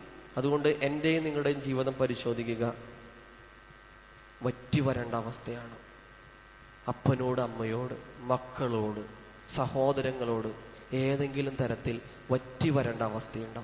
ഇവിടെ രമ്യതപ്പെടാൻ കർത്താവ് ആഗ്രഹിക്കുന്നു. രണ്ടാമത്തെ ആശയം പറയുക, യെശയ്യാ പ്രവാചകന്റെ പുസ്തകം 53-ാമത്തെ അധ്യായം 1-ാമത്തെ വചനമാണ്. അവിടെ ഇപ്രകാരം വായിക്കുന്നു, ഞങ്ങൾ കേൾപ്പിച്ചത് ആർ വിശ്വസിച്ചിരിക്കുന്നു? യഹോവയുടെ ഭുജം ആർക്ക് വെളിപ്പെട്ടിരിക്കുന്നു? അവൻ ഇളയ തൈ പോലെയും വരണ്ട നിലത്ത് നിന്ന് വേർമുളയ്ക്കുന്നത് പോലെയും അവിടുന്ന് മുമ്പാകെ വളരും. നമ്മുടെ ജീവിതത്തിൽ പ്രതിസന്ധികളും ബുദ്ധിമുട്ടുകളും ഉണ്ടാകും. അപ്പൊ നമ്മൾ എവിടെ വളരണം? ദൈവത്തിൽ വളരണം. ദൈവത്തിലാണ് വളരേണ്ടത്, അല്ലാണ്ട് വേറെ സ്ഥലത്തല്ല, അല്ലെ? ദൈവത്തിൽ വളരണം. മാസിഡോണിയയിലെ ഫിലിപ്പ് രാജാവിന് അതീവ തേജസ്സുറ്റ ഒരു കുതിരയെ കിട്ടി. ഈ കുതിരയെ കിട്ടിയിട്ട് ഇതിനെ മെരുക്കാൻ പറ്റണില്ല. പല പ്രഗത്ഭരായിട്ടുള്ള ആളുകളൊക്കെ വന്നു, ഇതിന്റെ പുറത്ത് ചാടിക്കേറി ഇത് കൊതറാൻ തുടങ്ങി. ഇത് കഴിഞ്ഞപ്പോൾ മനസ്സിലായി, ഇത് മെരുക്കണ സാധനമല്ല. അപ്പോഴാണ് അവിടുത്തെ ഒരു കൊച്ചു രാജാവ് വന്നിട്ട് പറഞ്ഞു, ഞാൻ ഇതിനെ മെരുക്കാം. അതിന്റെ ആ കടിഞ്ഞാണുമ പിടിച്ചിട്ട് അതിനെ ആദ്യം തന്നെ സൂര്യന് അഭിമുഖമായി നിർത്തി. സൂര്യന് അഭിമുഖമായി നിർത്തി അതിന്റെ പുറത്തേക്ക് അങ്ങോട്ട് ചാടി കയറി അതിനെ മെരുക്കി. അത്രയും നേരം മെരുക്കിയൊരു സൂര്യന് എതിരെയാണ് നിർത്തിയത്. സൂര്യനെ എതിരെ നിർത്തിയപ്പോഴോ അതിന്റെ നിഴല് കണ്ട് ഇത് പേടിക്കായിരുന്നു. പക്ഷെ ഈ രാജാവിന് മനസ്സിലായി, ഇതിനെ നിഴല് കണ്ട് പേടിച്ച് പ്രശ്നം ഉണ്ടാകണമാണ്. അങ്ങനെ അതിനെ മെരുക്കി. അപ്പൊ സൂര്യന് അഭിമുഖമായി നിൽക്കണം. പ്രിയമുള്ളവരെ, എന്റെയും നിങ്ങളുടെയും ജീവിതം ദൈവത്തിന് അഭിമുഖമായി നിൽക്കണം. അതുകൊണ്ടാണ് 35-ാം സങ്കീർത്തനം 5-ാം വചനം പറയുന്നു, അവനെ നോക്കിയവർ പ്രകാശിതരായി അവരുടെ മുഖം ലജ്ജിച്ചു പോയതുമില്ല. കർത്താവിനെ നോക്കണം. നമ്മുടെ ജീവിതത്തിൽ പ്രശ്നങ്ങൾ ഉണ്ടാകും, പ്രതിസന്ധികൾ ഉണ്ടാകും, കഷ്ടപ്പാടുകൾ ഉണ്ടാകും. നമ്മൾ ആരെ നോക്കണം? കർത്താവിനെ നോക്കണം. അച്ഛൻ അങ്ങനെയൊക്കെ പറയാം, അല്ലെ? വീട്ടിൽ എന്തോരം പ്രശ്നമാണ്, അച്ഛനറിയില്ല. അച്ഛന് പ്രസംഗിച്ച് അങ്ങനെ പോയാൽ മതി. പ്രിയമുള്ളവരെ, അച്ഛന്റെ ജീവിതത്തില് ഞാൻ ഓർക്കാണ്, എന്റെ ജീവിതത്തിൽ ഏറ്റവും വലിയ ആഗ്രഹം ഒരു അച്ഛനാവണമെന്നായിരുന്നു. ചെറുപ്പം മുതലുള്ള ആഗ്രഹം അച്ഛനാവണം. ഇപ്പൊ ഞാൻ 10-ാം ക്ലാസ് കഴിഞ്ഞപ്പോ തിരുമേനിനെ പോയി കണ്ടപ്പോ തിരുമേനി പറഞ്ഞു, ഡിഗ്രി ജയിക്കാണ്ട് ഈ പരിസരത്തേക്ക് വരണ്ട കേട്ടോ എന്ന് പറഞ്ഞു. അങ്ങനെ ഞാൻ +2 പഠിക്കാൻ പോയി. നല്ല മിടുക്കനായിട്ട് പഠിച്ച 4 പ്രാവശ്യം എഴുതി. നല്ല അടിപൊളിയായിട്ട് പഠിച്ചു. അടിത്തറ ഇട്ട ഞാൻ പഠിച്ചേ. ആദ്യത്തെ പ്രാവശ്യം എഴുതി ദേ കിടക്കണം 4 എണ്ണം. അപ്പൊ എന്റെ അമ്മ പറഞ്ഞു, സാരില്ലടാ, അടുത്ത പ്രാവശ്യം ജയിക്കുക. എന്റെ അമ്മ ഇപ്പോഴും അങ്ങനെ. കാരണം എന്റെ അമ്മയ്ക്ക് ഒരു പേടിയുണ്ട്. പത്രത്തിൽ അമ്മ കണ്ടിട്ടുണ്ട്, തോറ്റ പിള്ളേര് കെട്ടിടത്തിന്റെ മുകളിൽ നിന്ന് ചാടി വീഴണു, കയറുമ്പ കെട്ടി തൂങ്ങണു എന്ന് അമ്മച്ചി കേട്ടിട്ടുണ്ട്. അതുകൊണ്ട് എന്റെ അമ്മച്ചി ആശ്വസിപ്പിച്ചു. ഇനിയുണ്ടല്ലോ പരീക്ഷ, എന്നെ ആശ്വസിപ്പിച്ചു. അങ്ങനെ രണ്ടാമത്തെ വട്ടം എഴുതാൻ പോയി. വീണ്ടും ദേ കിടക്കുന്ന 2 എണ്ണം. അപ്പോഴാണ് കേൾക്കണേ, കാലിക്കറ്റ് യൂണിവേഴ്സിറ്റിയുടെ ഓപ്പൺ ഡിഗ്രി എന്ന് പറയുന്ന ഒരു സ്കീമുണ്ട്. എൻട്രൻസ് പരീക്ഷ എഴുതി കഴിഞ്ഞാൽ, അതായത് ഡിഗ്രിക്ക് ചേരാം. അങ്ങനെ ഡിഗ്രിക്ക് ചേരാൻ വേണ്ടി ഈ പരീക്ഷ എഴുതാൻ വേണ്ടി എൻട്രൻസ് പരീക്ഷയ്ക്ക് 2 മാസം കോച്ചിങ്ങിന് പോയി. 39 പേര് പരീക്ഷ എഴുതി, 38 പേരും ജയിച്ചു. ഞാൻ മാത്രം തോറ്റുപോയി. അപ്പൊ എനിക്ക് നിരാശയാവാൻ കാരണം വേറൊന്നുമല്ല. എന്റെ വീടിന്റെ അടുത്തുള്ള 2 ചേട്ടന്മാര്, കുടുംബത്തിലെ, കാരണം 2 മക്കളുടെ അപ്പനായ ഭർത്താവായ 2 ചേട്ടന്മാര്, ചേട്ടനും അനിയനും ഈ ലോകത്തോട് വിട പറഞ്ഞു പോയി. അതാണ് എന്റെ വിഷമം. കാരണം നമ്മളെ കൊണ്ട് ഒരു ഉപകാരമില്ല, വീട്ടുകാർക്ക് ഒരു ഉപകാരമില്ല, നാട്ടുകാർക്ക് ഉപകാരമില്ല, ഒരു ഉപകാരമില്ലാത്ത മനുഷ്യൻ. ഞാൻ ചിന്തിച്ചു, ദൈവമേ എന്നെ അങ്ങോട്ട് വിളിച്ചാ പോരായിരുന്നോ, അവരെന്തിനു വെറുതെ ആവശ്യമില്ലാണ്ട് വിളിച്ചേ, നമ്മളിവിടെ ഫ്രീ ആയിരുന്നല്ലോ എന്ന് ഞാൻ പറഞ്ഞു പോയിട്ടുണ്ട്. ജീവിതത്തിൽ അർത്ഥം കിട്ടാത്ത അവസ്ഥയാണ്. കാരണം എനിക്ക് അങ്ങനെ പഠിക്കാനായിട്ട് അങ്ങോട്ട് പറ്റണല്ലോ. ഞാൻ അങ്ങനെ വിഷമിച്ചു. 3ാമത്തെ പ്രാവശ്യം പരീക്ഷ എഴുതാൻ വേണ്ടി പോയപ്പോ ക്ലർക്കായിട്ടുള്ള ചേട്ടൻ ചോദിച്ചു, ഈ പ്രാവശ്യമെങ്കിലും രക്ഷപ്പെടുവോ? ഞാൻ പറഞ്ഞു, രക്ഷപ്പെടേണ്ടതാണ്. ദേ കിടക്കിട്ട് 3ാമത്തെ പ്രാവശ്യവും ഒരെണ്ണം അങ്ങോട്ട് പോയി. പിന്നെ ഒരെണ്ണം കൂടി ഉണ്ട്, ഫിസിക്സ് പരീക്ഷ. ചാലക്കുടി ബോയ്സ് സ്കൂളിൽ ഞാൻ പഠിക്കാൻ അവിടെ പരീക്ഷയ്ക്ക് പോയി. രാവിലെ ചെന്നപ്പോ എന്റെ എക്സാമിനർ എന്നോട് പറഞ്ഞു, ഇഷ്ടമുള്ളത് ചെയ്തോ.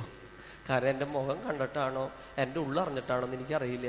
എന്നോട് പറഞ്ഞു, ഇഷ്ടമുള്ളത് ചെയ്തോ. അപ്പൊ സിമ്പിൾ പെൻഡുൽ എന്ന് പറഞ്ഞൊരു എക്സ്പെരിമെന്റ് എനിക്ക് ഏറ്റവും ഇഷ്ടമുള്ളത്. ഇങ്ങനെ ഒരു ബോൾ പോലത്തെ സാധനം ഇങ്ങനെ ആട്ടി വിട്ട് അതിന്റെ കണക്കെടുക്കലാണ് അതിന്റെ പരിപാടി. അങ്ങനെ അത് അങ്ങോട്ട് ചെയ്തു. 42 മാർക്ക് കിട്ടി.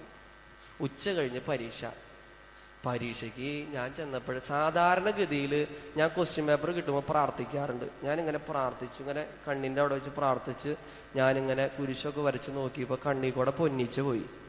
പഠിച്ചൊരൊറ്റ ക്വസ്റ്റ്യനും വന്നിട്ടില്ല. കഴിഞ്ഞു. 4ാമത്തെ ചാൻസാട്ടോ. ഇനി ഇല്ല. മോശയും ഇസ്രായേൽ ജനം ചെങ്കടലിന്റെ മുമ്പിൽ ചെന്ന അവസ്ഥയായി. രക്ഷയില്ല. പിന്നെ പഠിച്ചതൊക്കെ അങ്ങോട്ട് കലക്കി, അങ്ങോട്ട് പ്രാർത്ഥിച്ച് അങ്ങോട്ട് എഴുതി. റിസൾട്ട് വന്നപ്പോ 30 മാർക്ക് ജയിച്ചു. കറക്റ്റ് പാസ്സായി. പ്രിയമുള്ളവരെ, ഇപ്പോഴും ആ സമയത്താണ് ഞാൻ നേഴ്സിംഗ് പഠിക്കാൻ വേണ്ടി ബാംഗ്ലൂരിലേക്ക് പോവാണ്. അത് ഭയങ്കര പഠിത്തം തന്നെയായിരുന്നു. എന്റെ ജീവിതത്തിലെ ഏറ്റവും വലിയ ആഗ്രഹം അച്ഛനാവണമെന്നാണ്. ഞാൻ അങ്ങനെ നേഴ്സിംഗ് പഠിക്കാൻ പോയി. തുംകൂർ എന്ന് പറയുന്ന പട്ടണത്തിലാണ് ഞാൻ നേഴ്സിംഗ് പഠിക്കാൻ പോണേ. അവിടെ പരുമല തിരുമേനിയുടെ നാമധേയത്തിലുള്ളൊരു പള്ളിയുണ്ട്. ഞാൻ ആദ്യ നാളുകളിലൊക്കെ വളരെ പ്രയാസപ്പെട്ടു. അതിനുശേഷം ഞാൻ അവിടെ പള്ളിയിലെ പ്രധാന ശുശ്രൂഷകനായി. അത് കഴിഞ്ഞ് കുറച്ച് ദിവസം ചെന്നപ്പോ എന്നോട് ദയാഭവന്റെ പ്രവർത്തകനായ ഇപ്പോഴത്തെ മാനേജറായിട്ട് ജിനേഷ് വർക്കിയച്ചൻ ഒരു ദിവസം എന്നോട് പറഞ്ഞു, നോബിൾ അടുത്ത ഞായറാഴ്ച കുർബാനയുടെ മധ്യത്തിൽ പ്രസംഗിക്കണം എന്ന് പറഞ്ഞു. എന്റെ പൊന്നച്ച, നടക്കണ കാര്യം വല്ലതും പറ. കാരണം അനേകം നേഴ്സിംഗ് സ്റ്റുഡൻസ്, അതോടൊപ്പം തന്നെ അവിടുത്തെ ഇടവക ജനങ്ങള് അങ്ങനെ വരുന്ന സ്ഥലമാണ്. ഞാൻ പറഞ്ഞു, എന്റെ കൈയും കാലും മുട്ടും പറഞ്ഞിട്ട് പാടില്ല. അച്ഛൻ തിരുവചന ഭാഷ്യത്തിന്റെ 2 പുസ്തകം എന്റെ അടുത്ത്, ഇത് വായിച്ചിട്ട് അങ്ങോട്ട് കലക്കിക്കോളാൻ പറഞ്ഞു. 10 മിനിറ്റ് പറഞ്ഞാൽ മതി, ഇത് കൂടുതലൊന്നും പറയണ്ട. ഞാൻ പണ്ട് എന്റെ ഇടവകയിൽ വെള്ളിയാഴ്ച ധ്യാനയോഗം നടക്കുമ്പോൾ ചേച്ചിമാര് കുറച്ചുപേര് വരും. അവരുടെ കൂടെ പോയി എന്തോ പറഞ്ഞിട്ടൊക്കെ ഉണ്ട്. അതാണ് എന്റെ ഒരു ബലം. പിന്നെ ഞാൻ അങ്ങോട്ട് 10 മിനിറ്റാണ് പ്രസംഗിച്ചു. അന്ന് കുർബാനയുടെ മധ്യത്തിൽ ഈ നമസ്കാര മേശയുടെ അവിടെ നിന്ന് പ്രാർത്ഥിച്ച് ഈ പ്രസംഗം പറഞ്ഞപ്പോ അതിനുശേഷം എനിക്ക് മനസ്സിലായി, പ്രിയമുള്ളവരെ, ഞാൻ മരിക്കേണ്ട ആളല്ല. ഒരു കാലത്ത് ഞാൻ പറഞ്ഞു, എന്നെ കൊണ്ട് ഗുണമില്ല, എന്നെ കൊണ്ട് കഴിവില്ല, എന്നെ കൊണ്ട് ഒരു മണ്ടനാണ്, തിരുമണ്ടനാണ്, ആ ചേട്ടന്മാരെ വിളിക്കണത് പകരം എന്നെ വിളിച്ചാ മതി എന്ന് പറഞ്ഞ ഞാൻ ആദ്യമായി ദൈവത്തെ സ്തുതിച്ചു, പ്രിയമുള്ളവരെ. കാരണം നോക്കേണ്ടവരെ നോക്കിയപ്പോ ദൈവത്തിന്റെ അളവറ്റ സ്നേഹം എന്നിലേക്ക് പ്രവഹിക്കാൻ തുടങ്ങി. എന്നെ കുറിച്ച് എനിക്ക് മനസ്സിലാവാൻ തുടങ്ങി. യെരമ്യാ പ്രവാചകന്റെ പുസ്തകം 1-ാമത്തെ അധ്യായം 5-ാമത്തെ വചനം പറയുന്നു, നീ അമ്മയുടെ ഉദരത്തിൽ ഉരുവാകുന്നതിന് മുമ്പ് ഞാൻ നിന്നെ അറിഞ്ഞതാണ്, അമ്മയുടെ ഉദരത്തിൽ വെച്ച് നിന്നെ ശുദ്ധീകരിച്ചതാണ്. 29-ാമത്തെ അധ്യായം 11-ാമത്തെ വചനം പറയുന്നു, നിന്നെ കുറിച്ച് എനിക്കൊരു പദ്ധതി ഉണ്ട്, അത് നിന്റെ നാശത്തിന് വേണ്ടിയിട്ടുള്ളതല്ല, നിന്റെ ക്ഷേമത്തിനുള്ള പദ്ധതിയാണ്, നിനക്ക് ശുഭമായ ഭാവിയും പ്രത്യാശയും തരുന്ന പദ്ധതിയാണെന്ന് അന്നും മനസ്സിലായി. ഞാൻ ചില്ലറക്കാരനല്ല. ഇവിടെ ഇരിക്കണം നിരാശപ്പെട്ട് ഇനി ഒരു നിവൃത്തിയില്ല, എന്റെ കുടുംബജീവിതം നശിച്ചു, എനിക്ക് കിട്ടിയ ജീവിത പങ്കാളി കൊള്ളൂല, എന്റെ മക്കള് വഴിപഴിച്ചു പോണു, എന്റെ മാതാപിതാക്കന്മാർ എന്നെ ധിക്കരിക്കണു എന്ന് ആരെങ്കിലും പ്രയാസപ്പെട്ടിട്ടുണ്ടെങ്കിൽ നോക്കേണ്ടവനെ നോക്കണം. പ്രിയമുള്ളവരെ, ആ പ്രതിസന്ധിയുടെ ഘട്ടത്തിൽ നമ്മൾ വിലയുള്ളവനാണ്. നമ്മൾ വെറുതെ ഉണ്ടായവനല്ല. ഒരു പുരുഷന്റെ ബീജവും ഒരു സ്ത്രീയുടെ അണ്ടവും കൂടി ചേർന്നുണ്ടായ ഒരു വ്യക്തിയല്ല നമ്മൾ. അതിനപ്പുറത്ത് ഈ ബീജവും അണ്ടവും കൂടി ചേർന്ന സമയത്ത് നമ്മളെ മെനഞ്ഞവനാണ് നമ്മുടെ ദൈവം. എന്തൊരു സ്നേഹ നോക്കിയല്ലേ അല്ലേ? തങ്കക്കുടങ്ങൾ ഇരിക്കണ കണ്ടോ? ഇങ്ങനെ സ്നേഹിച്ചിട്ടാണ് പ്രിയമുള്ളവരെ ഇന്ന് ഈ ദേവാലയത്തിൽ ഇരിക്കണേ, അല്ലെങ്കിൽ ഇരിക്കൂല. പിന്നെ ഉണ്ടല്ലോ, ഇവിടെ എൻ്റെ ജൂനിയറായിട്ട് പഠിച്ച ലിൻഡു കൊച്ചും ഇരിക്കുന്നു. കാരണം ഞാൻ നേഴ്സിങ്ങിന് പിന്നെ ഞാൻ എല്ലാ മാസവും ഓരോ ക്ലാസ്സിൽ കയറി ദൈവവചനം പറയാൻ തുടങ്ങി. ദൈവവചനം അങ്ങനെ ദൈവവചനം ഞാൻ അരുണ സ്കൂൾ ഓഫ് നേഴ്സിംഗിലാണ് പഠിച്ചത്. അവിടെ GNM ഞാൻ ജനറൽ നേഴ്സിംഗ് ആണ് പഠിച്ചത്. BSc-കാരായിട്ടുള്ള ആളുകളുണ്ട്, കുട്ടികളുണ്ട്. ഞാൻ ഓരോ ക്ലാസ്സിലും കയറി ദൈവവചനം പറയാൻ തുടങ്ങി. ഇത് കഴിഞ്ഞിട്ട് എൻ്റെ തൊട്ടടുത്തുള്ള കോളേജിൽ പോയി എല്ലാ മാസവും മുടങ്ങാതെ 6 കോളേജിൽ പോയി ദൈവവചനം പറയാൻ പറ്റി. കണ്ടോ? ഒരിക്കൽ പറഞ്ഞു, എന്നെ കൊണ്ട് ഗുണമില്ല, കഴിവില്ല, പ്രതിസന്ധിയുടെ ഘട്ടത്തിൽ ഞാൻ തകർന്നു പോയ എന്നെ ദൈവം എടുത്തുയർത്തി. അപ്പോഴാണ് എനിക്ക് ദൈവവചനം എൻ്റെ ഉള്ളിൽ വന്നപ്പോഴാണ് എൻ്റെ കഴിവ് മനസ്സിലായത്. അവിടെയൊക്കെ പോണെങ്കിൽ ഞാൻ ഈ പ്രിൻസിപ്പൾമാരോടൊക്കെ എന്തെങ്കിലുമൊക്കെ ഇംഗ്ലീഷിൽ പറയണം. ഞാൻ പറയും, മേഡം നമ്മള് പൂറായിട്ടുള്ള ആളാണ്, നമ്മൾക്കൊന്ന് കയറി ഇങ്ങനെ പറയാൻ പറ്റുമോ ഇംഗ്ലീഷിൽ തട്ടി മുട്ടി? കാരണം ഇംഗ്ലീഷ് കണ്ട ചെകുത്താൻ കുരിശ് കണ്ടോണ പേടിയുള്ള മനുഷ്യനെ ഞാൻ. അങ്ങനെ തട്ടി മുട്ടിയൊക്കെ പറഞ്ഞത് പ്രിയമുള്ളവരെ, പ്രതിസന്ധിയുടെ ഘട്ടത്തിൽ ആരെങ്കിലും ഈ വചനം കേൾക്കുന്ന ആരുടെയെങ്കിലും ജീവിതത്തിൽ ഇനി ഇത് മാറില്ല, ഇത് പാറ പോലെ ഇരിക്കണം, ഈ രോഗം മാറില്ല, എന്റെ വീട്ടിലെ കടബാധ്യത മാറില്ല, എന്റെ ജീവിത പങ്കാളിയുടെ പ്രശ്നം മാറില്ല, എന്റെ സഹോദരമായിട്ടുള്ള വെറുപ്പ് മാറില്ല, അങ്ങനെ ആരെങ്കിലും ചിന്തിച്ചിരിപ്പുണ്ടെങ്കിൽ പ്രിയമുള്ളവരെ നോക്കങ്ങട്. അവനെ നോക്കി ഇവർ പ്രകാശിതരായി. അവരുടെ മുഖം ആരൊക്കെ തമ്പുരാനെ നോക്കണോ അവര് നാണം കെട്ട് പോകാൻ ഇടവരില്ല.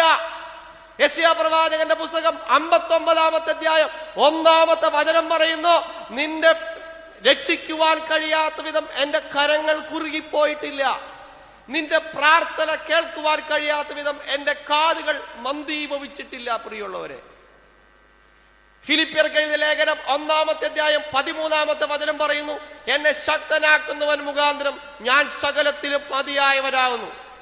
4-ാമത്തെ അധ്യായം 19-ാമത്തെ വചനം പറയുന്നു, എന്റെ പിതാവ് തന്നെ മഹത്വത്തിന്റെ സമ്പന്നതയിൽ നിന്ന് യേശു ക്രിസ്തു വഴി എനിക്ക് ആവശ്യമായതൊക്കെയും തരും. ഈ ബോധ്യം വേണം. കർത്താവ് അനുഗ്രഹിക്കും. പ്രിയമുള്ളവര്, നിരാശപ്പെട്ടിരിക്കില്ലേ, സങ്കടപ്പെട്ടിരിക്കല്ലേ. പിന്നെ എപ്പോഴും സുഖം ഉണ്ടാവണമെന്നില്ല. നമ്മൾ വിചാരിക്കും, ദൈവമേ രോഗം വരരുത്, പൈസ എല്ലാ മാസം കിട്ടണം, പിന്നെന്താ നേരത്തിന് ഭക്ഷണം. അതൊരു പരിപാടി ശരിയല്ല. അത് കാരണം ദുഃഖമുണ്ടെങ്കിലാണ് സന്തോഷത്തിന്റെ വില അറിയുള്ളൂ, അല്ലേ? എപ്പോഴും സന്തോഷമാണെങ്കിൽ ഈ പള്ളിയിൽ ആരെങ്കിലും ഇരിക്കുവോ? ഒന്ന് ആലോചിക്കും. പള്ളിയിൽ ഇത്രയും വലിയ പള്ളി പണിതിട്ട് വീട്ടിൽ വല്ല സീരിയലൊക്കെ കണ്ടിരുന്നേനെ, അല്ലേ? സിനിമ. ഈ പള്ളിയിൽ വന്ന ആൾക്കാരെ സംബന്ധിച്ചിടത്തോളം ജീവിതത്തിൽ ഒരു പ്രശ്നം പോലും ഇല്ലാത്ത ഒരാൾ പോലും കിട്ടുന്നുണ്ട് ഇവിടെ. ഒരൊറ്റ ആളുണ്ട് ഇവിടെ.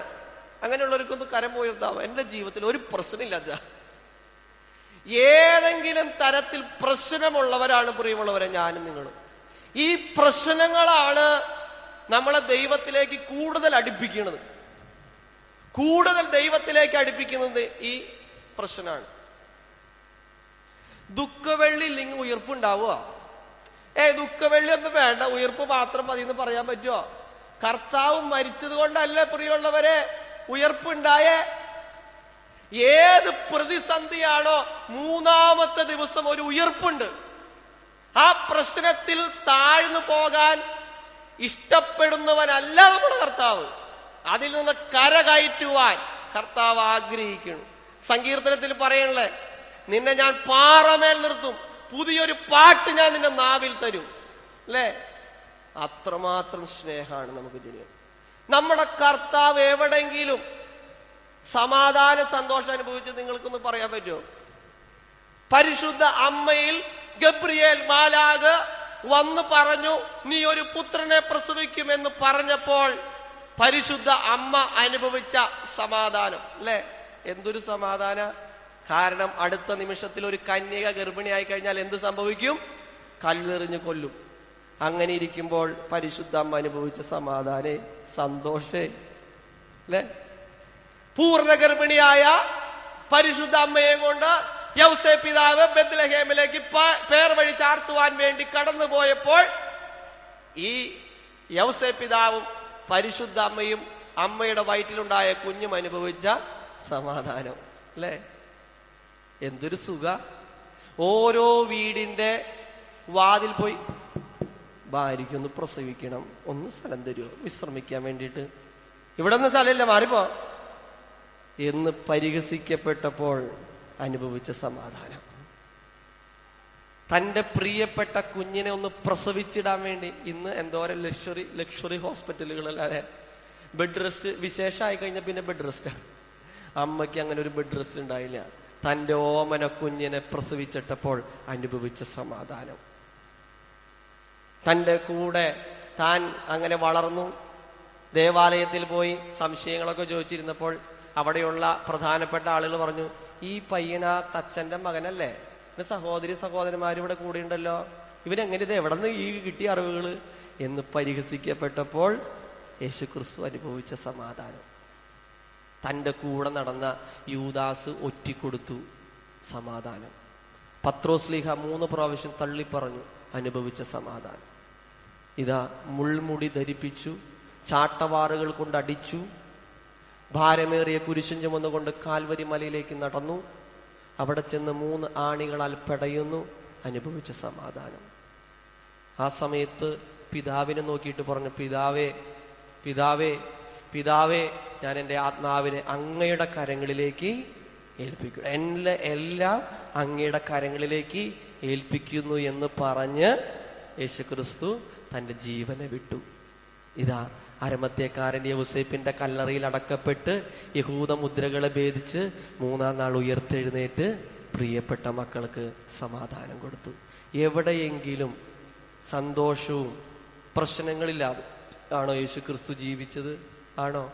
അവിടെയൊക്കെ ദൈവകരങ്ങളിലേക്ക് യേശുക്രിസ്തു എവിടെ നോക്കണേ? തന്റെ പിതാവിന്റെ അടുത്തേക്ക് നോക്കണേ. ഏത് പ്രശ്നം വന്നാലും, ഏത് ബുദ്ധിമുട്ടുകൾ വന്നാലും തന്റെ പിതാവിനെയാണ് നോക്കണത്.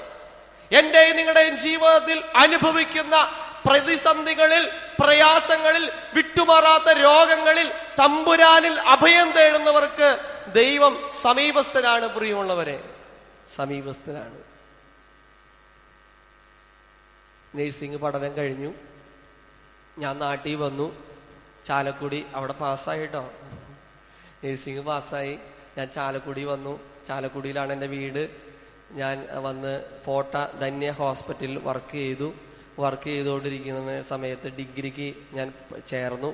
പ്രൈവറ്റായിട്ടാണ് ചേർന്നത്. ഞാൻ അങ്ങനെ ഡിഗ്രി പഠിച്ചു. അവിടെയും ഞാൻ നല്ല സാഹസത്തോടു കൂടിയ പൊരുതിയത്. കാരണം 8 ഇംഗ്ലീഷിന്റെ മാർക്ക് ലിസ്റ്റ് എൻ്റെ കയ്യിലുണ്ട്. പിന്നെ ഞാൻ എണ്ണിയിട്ടില്ല എത്ര പ്രാവശ്യം എഴുതി എന്നുള്ളത്. കാരണം നല്ല മിടുക്കനായിട്ട് അവിടെയും പഠിച്ചത്. ഞാൻ വിട്ടുകൊടുത്തില്ല, ഞാൻ വിട്ടുകൊടുക്കാണ്ട് പഠിച്ചത്. സെമിനാരിയിൽ പോവാൻ വേണ്ടി തിരുമേനിയോട് പറഞ്ഞു. തിരുമേനി എന്നോട് പറഞ്ഞു. അങ്ങനെ ഞാൻ അപ്പോൾ പറഞ്ഞു, പ്രാർത്ഥിച്ചത് പ്രകാരം, ദൈവമേ എൻ്റെ കരങ്ങളിൽ, എൻ്റെ അപ്പച്ചൻ 2,20,000 രൂപ മുടക്കി എന്നെ പഠിപ്പിച്ചത്. എൻ്റെ കയ്യിൽ നേഴ്സിംഗ് പ്രൊഫഷൻ ഉണ്ട്. എൻ്റെ ആഗ്രഹം അച്ഛനാവണമെന്ന. ദൈവമേ, നിന്റെ ഇഷ്ടമാണോ? നിന്റെ ഇഷ്ടമാണെങ്കിൽ മാത്രം നടന്നാൽ മതി. കർത്താവെ, നിന്റെ വഴിയിൽ ഞാൻ പോയില്ല എങ്കിൽ, ഞാൻ എൻ്റെ വ്യക്തിപരമായ ആഗ്രഹത്തിലൂടെയാണ് ഞാൻ പോണതെങ്കിൽ, ദൈവമേ, എനിക്കിതിൽ അനുഗ്രഹം കിട്ടില്ല. അതുകൊണ്ട് നിനക്ക് ഇഷ്ടമുള്ളത് ഞാൻ തിരഞ്ഞെടുത്തോളാം. ഞാൻ എൻട്രൻസ് പരീക്ഷയിൽ തോൽക്കാണെങ്കിൽ ഞാൻ ചിന്തിക്കും, ദൈവമേ, എനിക്ക് ദൈവഹിതമല്ല ഇത്, എൻ്റെ നേഴ്സിംഗ് പ്രൊഫഷനാണ് എനിക്ക് ദൈവത്തിന് ഇഷ്ടം. അങ്ങനെ പ്രാർത്ഥിച്ചു, മുട്ടുകുത്തി കണ്ണുനീരോടുകൂടെ പ്രാർത്ഥിച്ചു. എൻട്രൻസ് പരീക്ഷയിൽ ദൈവകൃപയാൽ പാസ്സായി. അങ്ങനെയാണ് ഒരച്ഛനായിട്ട് നിങ്ങളുടെ മുമ്പിൽ ഞാൻ നിൽക്കുക.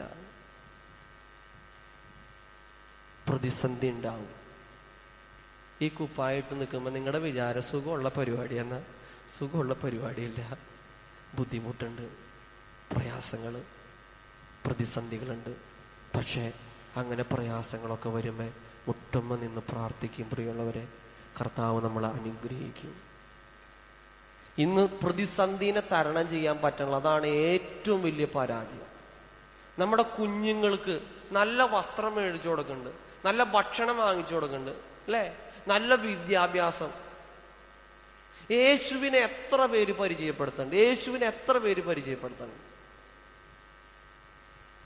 ഇന്ന് നമ്മുടെ ജീവിതത്തിൽ ഏറ്റവും വലിയ പരാജയം. പല അപ്പനും അമ്മയും പറയണേ, ഞാൻ കഷ്ടപ്പെട്ട് വളർന്നേ, അതുകൊണ്ട് എന്റെ മക്കള് കഷ്ടപ്പാട് എന്തൊരു നല്ല മാതാപിതാക്കന്മാരല്ലേ, സ്നേഹമുള്ളവര്. ഇത് കഴിഞ്ഞ് കഴിയുമ്പോൾ ഒരു ഷെയ്ക്ക് എന്നിട്ട് പോണട്ടോ. പ്രിയമുള്ളവരെ, മാതാപിതാക്കന്മാരുടെ കഷ്ടപ്പാട് കണ്ടുകൊണ്ട് വേണം ആര് വളരാൻ? മക്കള് വളരാൻ. അല്ലെങ്കിൽ ഇഷ്ടം പോലെ വൃദ്ധമന്ദിരം ഉണ്ടാവും. ഇഷ്ടം പോലെ വൃദ്ധമന്ദിരം ഉണ്ടാവും. മാതാപിതാക്കന്മാരുടെ കഷ്ടപ്പാട്, മാതാപിതാക്കന്മാരുടെ കണ്ണുനീര് മക്കളുടെ ഉച്ചിയിൽ വീഴണം. എന്റെ അപ്പനും അമ്മയും എന്നെ കഷ്ടപ്പെട്ടാണ് പഠിപ്പിക്കണേ, വളർത്തണേ എന്നുള്ള ബോധ്യം മക്കൾക്ക്. അല്ലെങ്കിൽ ചില പിള്ളേർക്ക് സൈക്കിള് മേടിച്ചു കൊടുത്തില്ല, മോട്ടോർ സൈക്കിൾ വാങ്ങിച്ചു കൊടുത്തില്ല, ഞാൻ ഇപ്പൊ തൂങ്ങിച്ചാവും. പറയണതാ അല്ലേ? എത്ര അതായത് ഈ പത്രത്തിൽ എത്ര പേര് അങ്ങനെ കണ്ടുണ്ട്. ഒന്ന് വൃത്തിയിലൊന്നും നടക്കടാ, നിന്റെ മുടിയും നിന്റെ താടി ഒന്ന് വടിച്ച് വൃത്തിയിലൊന്നും നടക്ക്, പോയി കെട്ടി തൂങ്ങി ചാവാണ്. ഇങ്ങനെയുള്ളവരൊന്നും ജീവിച്ചിരുന്നിട്ട് കാര്യമില്ല പ്രിയമുള്ളവരെ. എന്തുകൊണ്ടാണ് പറ്റാത്തത്? പ്രതിസന്ധിനെ തരണം ചെയ്യാൻ പറ്റണില്ല. ഒരു പരാജയം വന്നു കഴിയുമ്പോൾ കരകയറാൻ പറ്റണില്ല. കാരണം ജീവിതത്തിൽ പരിശീലിച്ചിട്ടില്ല. എല്ലാ സുഖങ്ങളും കൊടുക്കും, എല്ലാവിധമായ സൗഭാഗ്യങ്ങളും കൊടുക്കും, ഒരു മക്കൾക്കും ദൈവസ്നേഹത്തെ കൊടുക്കൂല. ചില പിള്ളേര് പേടിപ്പിക്കാം, ദിപ്പ കണ്ടിക്കും. അപ്പൊ പറയണം, എന്റെ പൊന്നു മക്കളെ, അത് തുരുമ്പ് പിടിച്ച ബ്ലേഡാ, ഞാൻ നല്ല ബ്ലേഡ്, സ്വിഷിന്റെ നല്ല ബ്ലേഡ് മേടിച്ചു വെച്ചിട്ട് താടി പഠിക്കാൻ വേണ്ടി നല്ല ചരമ്പ് കാണിച്ചു തരാന്ന് പറയണം. കാരണം ഇങ്ങനെയുള്ളവരൊന്നും ജീവിച്ചിരുന്ന പ്രാരാബ്ദാണ് വീട്ടില്. ചില അപ്പനും അമ്മയും വീട്ടിലും മിണ്ടാൻ പറ്റണ്ടോ? ശരി, ആയിക്കോട്ടെ, പറഞ്ഞോ, കുനിഞ്ഞു നിൽക്കുക. എത്ര വീട്ടിലാന്നറിയോ? പേടിച്ച് ജീവിക്കുക അപ്പനും അമ്മയും. കൈയാണോ കാലാണോ വളരുന്നത്, താഴെ വെച്ചാൽ ഉറുമ്പരിക്കും, മുകളിൽ വെച്ചാൽ പേനരിക്കും എന്നുള്ള രീതിയിൽ മക്കളെ വളർത്തിയിട്ട് പേടിച്ച് നിൽക്കണം വീട്ടില്. സങ്കടപ്പെട്ട് ഓച്ചാരിച്ച്. ദൈവവചനം പറയുന്നു, നീ ദീർഘായുസോടുകൂടി ഇരിക്കുവാൻ, നിനക്ക് ഭൂമിയിൽ നന്മയുണ്ടാകുവാൻ നീ അപ്പനെയും അമ്മയെയും ബഹുമാനിക്കണം എന്ന് പറഞ്ഞ ദൈവവചനത്തിന് നേർവിപരീതമായി അപ്പനും അമ്മയും ഓക്കാലിച്ച് നിൽക്ക, പേടിച്ച്. പ്രതിസന്ധിനെ തരണം ചെയ്യാൻ പറ്റില്ല പ്രിയമുള്ളവരെ. ജീവിതത്തിൽ സഹനങ്ങൾ ഉണ്ടാകണം. സഹനങ്ങൾ ഉണ്ടാകുമ്പോഴാണ് ജീവിതത്തെ നിസ്സാരതയെ പറ്റി പഠിക്കുക, ഉന്നതമായ ചിന്തകൾ ഉണ്ടാവുക, പതറാത്ത സ്വന്തമായ മനസ്സുണ്ടാകുക, ജീവിതത്തെ വിശാലമാക്കി കാണാൻ പറ്റും. പ്രതിസന്ധിനെ തരണം ചെയ്യാൻ പഠിക്കണം എന്റെയും നിങ്ങളുടെയും ജീവിതം. അങ്ങനെ പറ്റണമെങ്കിൽ ഒരൊറ്റ കാര്യമുള്ളൂ, സഹനത്തിൽ സ്ഫുടം ചെയ്യണം. ജീവിതം സഹനത്തിലൂടെ കടന്നു പോകണം. അങ്ങനെയുള്ളവർക്ക് മാത്രമേ ശോഭിക്കാൻ പറ്റുള്ളൂ. മലാക്കി പ്രവചനത്തിൽ പറയുന്നു, അവൻ ഊതിക്കഴിക്കുന്നവനെ പോലെയും വെള്ളി ശുദ്ധി വരുത്തുന്നവനെ പോലെയും ഇരുന്നു കൊണ്ട് ലേവി പുത്രന്മാരെ പൊന്നുപോലെയും വെള്ളി പോലെയും നിർമ്മലീകരിക്കും. ഒരു തട്ടാന്റെ ജോലിയാണ് സ്വർണത്തെ ശുദ്ധീകരിക്കുക എന്നുള്ളത്. തട്ടാന്റെ ശ്രദ്ധ എവിടെയായിരിക്കും? ശുദ്ധീകരിക്കപ്പെടേണ്ട വസ്തുവിലായിരിക്കും. ഇപ്പോഴല്ലേ വീടുകളിൽ പോയി സ്വർണം ഉണ്ടാക്കി വിവിധ തരത്തിലുള്ള മോഡലുകളൊക്കെ ഉണ്ടാക്കി കൊടുക്കണേ. പക്ഷെ ചില ജ്വല്ലറികളുടെ ഫ്രണ്ടിൽ തട്ടാന്മാര് ഇരിക്കുന്നുണ്ട് അല്ലേ? ആ തട്ടാന്റെ ശ്രദ്ധ എവിടെയായിരിക്കും? റോഡിൽ കൂടെ വണ്ടി പോണ്ട്, ഓണടിച്ചു പോണു, പലതരം കാറുകൾ പോണു, ആളുകൾ പോണു, പരിചയക്കാർ പോണു. പക്ഷെ തട്ടാന്റെ ശ്രദ്ധ എവിടെയായിരിക്കും? ശുദ്ധീകരിക്കേണ്ട വസ്തുവിലായിരിക്കും. കൂടുതൽ അവിടെ തട്ടാൻ തീയിലേക്ക് കൊണ്ടുപോകില്ല, ഒരു പാകപ്പെടുത്തി എടുക്കുള്ളൂ. സഹനത്തിൽ സ്ഫുടം ചെയ്യണം നമ്മുടെ ജീവിതം. ആ സമയത്ത് ദൈവം നമ്മളെ അനുഗ്രഹിക്കും. പ്രിയമുള്ളവരെ, ഇപ്പൊ ഒന്നാമത്തെ ആശയം പറഞ്ഞു, വെള്ളമില്ലാത്ത ഉണങ്ങി വരേണ്ട ദേശത്ത് എൻ്റെ ഉള്ളം നിനക്കായി ദാഹിക്കും. വരൾച്ചേനെ കുറിച്ച് പറഞ്ഞു. കുടുംബജീവിതത്തിലുള്ള വരൾച്ചേനെ, ചെറിയ ചെറിയ കാര്യങ്ങളാണ് ഞാൻ പറഞ്ഞത്. രണ്ടാമത്തെ ആശയം പറഞ്ഞു, പ്രതിസന്ധികൾ ഉണ്ടാകും, പ്രശ്നങ്ങൾ ഉണ്ടാകും. ആ പ്രശ്നങ്ങളിൽ താഴ്ന്നു പോകേണ്ടവരല്ല. കാരണം നിങ്ങൾ പോയി വായിക്കണം. നിങ്ങൾ വേദപുസ്തകമൊക്കെ ആയിട്ട് വരണം കേട്ടോ. ഇനി വരുമ്പോ വേദപുസ്തകം കൊണ്ടുവന്ന് വചനം എടുക്കണം. ഞാൻ ഒരിക്കല് ഇവിടെ പോയിപ്പോ തൃശ്ശൂർ ഒരു സ്ഥലത്ത് ഒരു സ്റ്റുഡൻസിന് ക്ലാസ് എടുക്കാൻ വേണ്ടി പോയപ്പോ പുതിയ നിയമം മാത്രമുള്ള RC സ്കൂളിലാണ് പോയത്. അവരോട് പറഞ്ഞു പുതിയ നിയമം മാത്രമേ ഉള്ളൂ. ഞാൻ പറഞ്ഞു പുറപ്പാട് എടുക്കാൻ പറഞ്ഞു. അവര് തപ്പല്. ഞാൻ പറഞ്ഞു അതിലില്ല, അത് പഴയ നിയമം, പുറപ്പാട്. ബന്ധം വേണം. ഞാൻ ഓർക്കാണ്, ഞാൻ 5ാം ക്ലാസ്സിൽ പഠിക്കുമ്പോ അപ്പച്ചന് പൈനാപ്പിൾ കൃഷിയുണ്ട്. അപ്പൊ അപ്പച്ചനോട് ഞാൻ പറഞ്ഞു, ഈ റോട്ടിൽ കൂടെ 1 രൂപയാ അപ്പച്ചൻ തരുള്ളൂ സ്കൂളിൽ പോവാൻ നേരത്ത്. 50 പൈസ അങ്ങോട്ടും തിരിച്ച് 50 പൈസയും.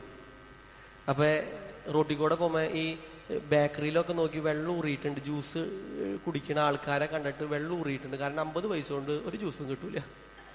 ഈ പൈനാപ്പിൾ കൃഷി ചെയ്യുന്നത് കൊണ്ട് ഞാൻ എൻ്റെ അപ്പച്ചനോട് പറഞ്ഞു, അപ്പച്ച ഒരു മിക്സി മേടിക്കോ? വേണ്ട, വെറുതെ പറഞ്ഞ. അങ്ങനെ കുറച്ച് ദിവസം കഴിഞ്ഞപ്പോ എൻ്റെ അപ്പച്ചനോട് പറഞ്ഞ് സഹിയായിട്ട് അപ്പച്ചൻ ഒരു മിക്സി മേടിച്ചു. ഡൈനിങ് ടേബിളിന്റെ പുറത്ത് കൊണ്ടെന്ന് വെച്ചു. ഞാൻ സ്കൂൾ വിട്ട് വന്നപ്പോ ഉണ്ടല്ലോ സാധനം ഇരിക്കുക. എനിക്ക് ഭയങ്കര സന്തോഷമായി. ഒരു പാൽപ്പായസം കിട്ടി പ്രതീതി. ഞാൻ അങ്ങനെ ബാഗൊക്കെ ഇങ്ങനെ വലിച്ചെറിഞ്ഞ് ഞാൻ ഓടി ഈ സാധനം പൊട്ടിച്ചു നോക്കിയപ്പോഴേ കഷ്ണം പോലെ ഇരിക്കുന്നു. ജാറ് വേറെ, അതിന്റെ ഈ മെഷീൻ വേറെ, അടപ്പൊക്കെ ആയിട്ട് ഇരിക്കുന്നു. പട്ടിയുടെ കയ്യിൽ മുഴുവൻ തേങ്ങ കിട്ടിയോണായി. 5ാം ക്ലാസ്സിൽ പഠിക്കണ ചെക്കൻ ജ്യൂസ് കുടിക്കണ ആൾക്കാരെ കണ്ടിട്ടുള്ളൂ, മിക്സി കണ്ടിട്ടില്ല. ഞാൻ എന്ത് ചെയ്തു? പിന്നെ ആകെ സഹിയായിട്ട്, ദൈവം ഇനി എന്ത് ചെയ്യും കർത്താവേ? യേശുവേ ഒരു വഴി കാണിച്ച. ഞാനാകുന്നു വഴിയും സത്യവും ജീവനും, ഒരു വഴി കാണിച്ച കർത്താവേ. അപ്പോഴാണ് അതിൻ്റെ ഉള്ളിൽ ഒരു പുസ്തകം. ആ പുസ്തകം നോക്കിയപ്പോ പടം കൊടുത്താണ്. അതിന് പറയണ പേരാണ് ഇൻസ്ട്രക്ഷൻ കാർഡ് അല്ലെങ്കിൽ മാനുവൽ കാർഡ്. അതിൽ നോക്കി പടം, ജാറ് ഇവിടെ വെക്കണം, അതെടുത്ത് ഇവിടെ, സമാധാനായി. 2 പൈനാപ്പിൾ ചെത്തി. ഞാൻ ഇതൊക്കെ കഴുകി, ഞാൻ കുറച്ച് പൈനാപ്പിൾ, കുറച്ച് വെള്ളം, കുറച്ച് പഞ്ചസാരയൊക്കെ ഇട്ട് നല്ല രീതിയിൽ അടിച്ച് കുറച്ചു നേരം ഫ്രിഡ്ജിൽ വെച്ചു. 3 ഗ്ലാസ് കുടിച്ചു. ഇപ്പോഴുണ്ട് രുചി. ആ 3 ഗ്ലാസിന്റെ രുചി. അപ്പൊ നമ്മുടെ ഇൻസ്ട്രക്ഷൻ കാർഡ് കൊണ്ടുവരണം, എന്നാലേ പറയുമ്പോൾ എടുക്കാൻ പറ്റുള്ളൂ. അപ്പൊ നിങ്ങൾ പോയി വായിക്കണം. യെരമ്യാ പ്രവാചകന്റെ പുസ്തകം 1-ാമത്തെ അധ്യായം 5-ാമത്തെ വചനവും 29-ാമത്തെ അധ്യായം 11-ാമത്തെ വചനവും പോയി വായിക്കണം. നിങ്ങൾ വീട്ടിൽ പോയിട്ട് നമ്മളെ കുറിച്ച് ബോധ്യം ഉണ്ടാവണം. തളർന്നു പോകരുത്. അങ്ങനെ പോകുമ്പോൾ ഓർക്കണം, കർത്താവിനെ നോക്കണം. മുട്ടുമ നിന്നിട്ട് പ്രാർത്ഥിക്കണം, കർത്താവേ അവരെ നോക്കിയവർ പ്രകാശിതരായി, അവരുടെ മുഖം ലജ്ജിച്ചു പോയതുമില്ല എന്നുള്ള തിരുവചനത്തിന്റെ യോഗ്യതയാൽ പ്രാർത്ഥിക്കുന്നു. എന്റെ പ്രശ്നങ്ങളിൽ കർത്താവ് ഇടപെടുമാറാകണമേ. അങ്ങനെ പ്രാർത്ഥിച്ച പ്രശ്നങ്ങളിലൊക്കെ കർത്താവ് ഇടപെട്ടിട്ടുണ്ട്. നിങ്ങൾ സുവിശേഷം മുഴുവൻ വായിച്ചു നോക്കിക്കോ. ഒറ്റ പ്രശ്നത്തിൽ ഇടപെടാത്ത പ്രശ്നം ഉണ്ടെങ്കിൽ ഞാൻ ഇന്നത്തോടുകൂടി ഈ സുവിശേഷ പ്രസംഗം ഞാൻ നിർത്തും. കർത്താവ് എല്ലാ പ്രശ്നത്തിലും ഇടപെട്ട ആളാണ്. അവിടെയൊക്കെ അനുഗ്രഹം ഉണ്ടായിട്ടുണ്ട്. അങ്ങനെ നമുക്ക് അനുഗ്രഹം കിട്ടുകയാണെങ്കിൽ 3-ാമത്തെ കാര്യം പറയുകയാണ് വിശ്വാസം. 3-ാമത്തെ കാര്യം പറഞ്ഞു നിർത്തും. വിശ്വാസം, അതല്ലേ എല്ലാം, അല്ലേ? പ്രശ്നങ്ങളില്ലാത്ത മനുഷ്യരില്ല. പ്രശ്നങ്ങൾ ഉണ്ടായാലും പ്രശ്നങ്ങളില്ലെങ്കിലും പ്രാർത്ഥിക്കണം. പ്രാർത്ഥിച്ചാൽ പ്രശ്നം പോണമെന്നുണ്ടോ? ഇല്ല, പ്രശ്നങ്ങളുണ്ടാകും. പക്ഷെ പ്രാർത്ഥിച്ചാൽ നമുക്ക് എന്ത് സംഭവിക്കും? ഇതിനെ അതിജീവിക്കാൻ പറ്റും. ഇതെങ്ങനെ എനിക്ക് ഈ പ്രശ്നത്തെ അതിജീവിക്കാൻ പറ്റും? അതുകൊണ്ടാണ് ദൈവവചനം പറയുന്നു, നിനക്ക് കഷ്ടതയുടെ അപ്പവും ക്ലേശത്തിന്റെ ജലം തന്നാലും എന്റെ പിതാവിന്റെ നയനം നിന്നിൽ നിന്ന് മറിഞ്ഞിരിക്കില്ല. ഞാൻ ഇടത്തോട്ടോ വലത്തോട്ടോ തിരിയുമ്പോൾ മകനെ മകളെ ഇതിലെ പോടാ, ഇതിലെ പോടി, ഇതിലെ വാ എന്ന് പറയുന്ന ശബ്ദം കേൾക്കും. ഷുഗർ ഉള്ളവരുണ്ടോ ഇവിടെ? ഷുഗർ അതുള്ളൂ അച്ഛാ. കൊളസ്ട്രോൾ ഉണ്ടോ? കൊളസ്ട്രോള് അല്ലേ? കൊളസ്ട്രോള്, ഷുഗർ, പെട്രോള്, മണ്ണെണ്ണ, ഡീസൽ എല്ലാം ഉണ്ട് അല്ലെ? എല്ലാം ഉള്ളവരാണ്. നമ്മുടെ വിശ്വാസം പരിശോധിക്കാറുണ്ടോ? ഷുഗറും കൊളസ്ട്രോളും ആഴ്ചയിലും മാസത്തിലും പരിശോധിക്കാറില്ലേ? വിശ്വാസം പരിശോധിക്കാറുണ്ടോ? അത് പള്ളി വന്നതുകൊണ്ട്, ഈ അനുഭവത്തിൽ ഇരുന്നത് കൊണ്ട് നമ്മൾ വിശ്വാസിയാണെന്ന് പറയാൻ പറ്റുമോ? പറ്റില്ല. ഇവിടെയാണ് ഈ ചോദ്യം ചെയ്യപ്പെടുന്നത്. നമ്മൾ ഇവിടെ ഇരുന്ന് ദൈവവചനം കേട്ടത് കൊണ്ടോ കുർബാനയെ സംബന്ധിച്ചത് കൊണ്ടോ നമ്മൾ വിശ്വാസിയാണെന്ന് പറയാൻ പറ്റില്ല പ്രിയമുള്ളവരെ, പറ്റില്ല. ഒരിക്കലും നയാഗര വെള്ളച്ചാട്ടത്തിന്റെ മുകളിൽ കൂടെ ഒരു ചാട് കെട്ടിയിട്ട് ഒരു അപ്പച്ചൻ സൈക്കിൾ ചവിട്ട. ആളുകൾ പറഞ്ഞു, എന്റെ പൊന്ന് സഹോദര, താഴെ പോയ അനിസ്പ്രയുടെ പരസ്യം പോലെയായിരിക്കും, ഒരു പൊടി പോലും ഉണ്ടാവില്ല കാണാൻ വേണ്ടിയിട്ട്. അയാൾക്ക് നട്ടപ്രാന്ത. അയാൾക്ക് ആള് പോയി അപ്പുറത്ത് പോയി തിരിച്ചു വന്ന് ആളുകൾ കൈയടിച്ചു, ഓ നന്നായിട്ടാ. അപ്പൊ ഈ കയ്യടി കേട്ടപ്പോ ആവേശമായി. അപ്പൊ ആള് പറഞ്ഞ ഒരിക്കൽ കൂടെ പോവാണ്, ആരെങ്കിലും എന്റെ പിന്നിലിരിക്കാൻ തയ്യാറുണ്ടോ എന്ന് ചോദിച്ചു. അപ്പൊ ആളുകളൊക്കെ മാറി. കൈയടിക്കാൻ മാത്രം ആൾക്കാർക്ക് അറിയാം. പക്ഷെ ഒരു കൊച്ചു പയ്യൻ ഓടിച്ചെന്നപ്പോ ആളുകൾ പറഞ്ഞു, അയാൾക്ക് നട്ടപ്പരാന്ന പോലെ കേറിയിരിക്കല്ലടാ. പക്ഷെ ഈ കൊച്ചു പോയി അപ്പുറത്ത് പോയി തിരിച്ചു വന്ന് ഈ കൊച്ചിനെ ആളുകളൊക്കെ ചുംബിക്കാൻ തുടങ്ങി. ആ കൊച്ചിനോട് ചോദിച്ചു, നീ എന്ത് പൊട്ടത്തരടെ കാണിച്ചേ? നീ എന്തിനാ സൈക്കിളിന്റെ പിന്നിലിരുന്നേ? നിനക്ക് വല്ല പരിചയമുണ്ടോ? അപ്പൊ കൊച്ചു പറഞ്ഞു, എനിക്ക് പരിചയമുണ്ട്. ആരത്? എന്റെ അപ്പനത്. എന്റെ അപ്പനെ സൈക്കിൾ ഓടിച്ചേ, അതുകൊണ്ടാ ഞാൻ പിന്നിലിരുന്നേ. ഈ ധൈര്യം ഉണ്ടോ? ഈ വിശ്വാസം ഉണ്ടോ? അതുകൊണ്ടാണ് 1 യോഹന്നാൻ 5-ാമത്തെ അധ്യായം 4-ാമത്തെ വചനം പറയുന്നു, ജനിച്ചതൊക്കെയും ലോകത്തെ ജയിക്കുന്നു. ലോകത്തിൽ ജയിച്ച ജയമോ നമ്മുടെ വിശ്വാസം തന്നെ. ഏത് പ്രതിസന്ധിയെയും തരണം ചെയ്യാൻ ഒരാളെ സഹായിക്കാൻ ഉള്ളു പ്രിയമുള്ളവരെ, ഊന്നുവടിയായിട്ട് നമ്മുടെ ഈ വിശ്വാസം. ഗാന്ധിജി പറയുകയാണ്, ദൈവത്തിലുള്ള വിശ്വാസമില്ലായിരുന്നുവെങ്കിൽ എനിക്ക് ഭ്രാന്ത് പിടിച്ചേനെ എന്ന് ഗാന്ധിജി പറയുകയാണ്. സ്വന്തം ബുദ്ധിയിലും യുക്തിയിലും ഒതുങ്ങാത്ത ചില സത്യങ്ങളുടെ മുമ്പിൽ മനുഷ്യൻ പലപ്പോഴും നിൽക്കേണ്ടി വരുന്നുണ്ട്. അത്തരം നിമിഷങ്ങളിലാണ് വിശ്വാസം ഒരാൾക്ക് തുണയായി തീരുന്നത്. വിശ്വാസം എന്നത് തലയ്ക്ക് മുകളിൽ ഒരു ദൈവമുണ്ടെന്നുള്ള ഒരു ഒഴുക്കൻ വിചാരങ്ങളല്ല പ്രിയമുള്ളവരെ. നമ്മളെക്കാൾ നന്നായി അത് പിശാചിനറിയാം. എന്നെ നിരന്തരം പൊതിഞ്ഞു നിൽക്കുന്ന ഒരു സ്നേഹ സാന്നിധ്യമാണ് ദൈവമെന്നുള്ള അവബോധം ഉണ്ടാവുകയാണ് വിശ്വാസത്തിന്റെ ആദ്യത്തെ പടി. വെയിലിൽ തണലായും ഇരുട്ടിൽ വെളിച്ചമായും ഇസ്രയേലിന് അകമ്പടി പോയ കർത്താവ് നമ്മോട് കൂടെയുണ്ട്. വിശ്വാസികളുടെ പിതാവായ അബ്രഹാം ഞാൻ കാടിപ്പാനിരിക്കുന്ന ദേശത്തേക്ക് പോകാൻ പറഞ്ഞപ്പോഴും, ഒരു കുഞ്ഞുണ്ടായപ്പോൾ അതിനെ ബലിയർപ്പിക്കാൻ പറഞ്ഞപ്പോഴും പൂർണ്ണമായും വിശ്വസിച്ചു. കർത്താവിൽ അഭയം തേടി. പ്രിയമുള്ളവരെ, മോശയുടെ ജീവിതവും അപ്രകാരമാണ്. എൻ്റെ ഒരു സംഭവം പറഞ്ഞ് ഞാൻ നിർത്തുകയാണ്. ഞാൻ സെമിനാരി പഠനത്തിൽ 2-ാമത്തെ വർഷം പഠിച്ചപ്പോൾ എൻ്റെ അപ്പച്ചന് സ്ട്രോക്ക് വന്നു. ഇടത് സൈഡ് തളർന്നു പോയപ്പോൾ എൻ്റെ മൂത്ത ചേട്ടൻ വിളിച്ചിട്ട് പറഞ്ഞു, നോബിളെ അപ്പച്ചന് തളർന്നു പോയിടാ, ഒന്ന് വരണട്ടോ എന്ന് പറഞ്ഞു. ഞാൻ 1-ാമത്തെ ദിവസം പോയില്ല. ഞാൻ എൻ്റെ എൻ്റെ സെമിനാരിയിൽ എൻ്റെ അച്ഛന്മാരോട്, പ്രിയപ്പെട്ട സുഹൃത്തുക്കളോടൊക്കെ പറഞ്ഞു, അപ്പച്ചൻ തളർന്നു പോയി, പ്രാർത്ഥിച്ചു. പ്രിയമുള്ളവരെ, 2-ാമത്തെ ദിവസം ചേട്ടൻ വിളിച്ചു, നോബിളെ വാടാ, അപ്പച്ചനൊന്ന് വന്ന് കാണ്. 3-ാമത്തെ ദിവസം വിളിച്ചു. ഞാൻ അങ്ങനെ അപ്പച്ചനെ കാണാൻ വേണ്ടി പോയി. അപ്പച്ചൻ പൊട്ടിക്കരഞ്ഞു പ്രിയമുള്ളവരെ. കാരണം ഞാനൊരു അച്ഛനായി കാണുന്ന അപ്പച്ചന് അതിയായിട്ടുള്ള ആഗ്രഹമുണ്ട്. അങ്ങനെ ഞാൻ പറഞ്ഞു, അപ്പച്ചന്റെ കൈക്ക് പിടിച്ചു, അപ്പച്ചൻ ധൈര്യമായിട്ടിരിക്കട്ടോ, കുഴപ്പമൊന്നുമില്ലല്ലോ, സാരമില്ല, ദൈവം അനുഗ്രഹിക്കും.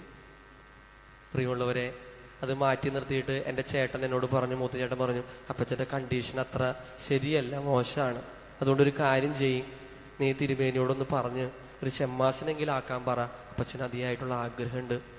ഞാൻ പറഞ്ഞു, എൻ്റെ ചേട്ടൻ്റെ കൈക്ക് പിടിച്ചിട്ട് പറഞ്ഞു, ചേട്ടാ, നമ്മുടെ അപ്പച്ചൻ ഞാൻ ഇത്രയും നാള് ദൈവം നടത്തിയില്ലേ, നമ്മുടെ അപ്പച്ചന് ഞാനൊരു വൈദികനായിട്ട് കാണാനാണ് അപ്പച്ചന് ദൈവത്തിന്റെ പദ്ധതി ഉണ്ടെങ്കിൽ ഞാനൊരു വൈദികനാവാൻ അപ്പച്ചന് കാണാൻ പറ്റും.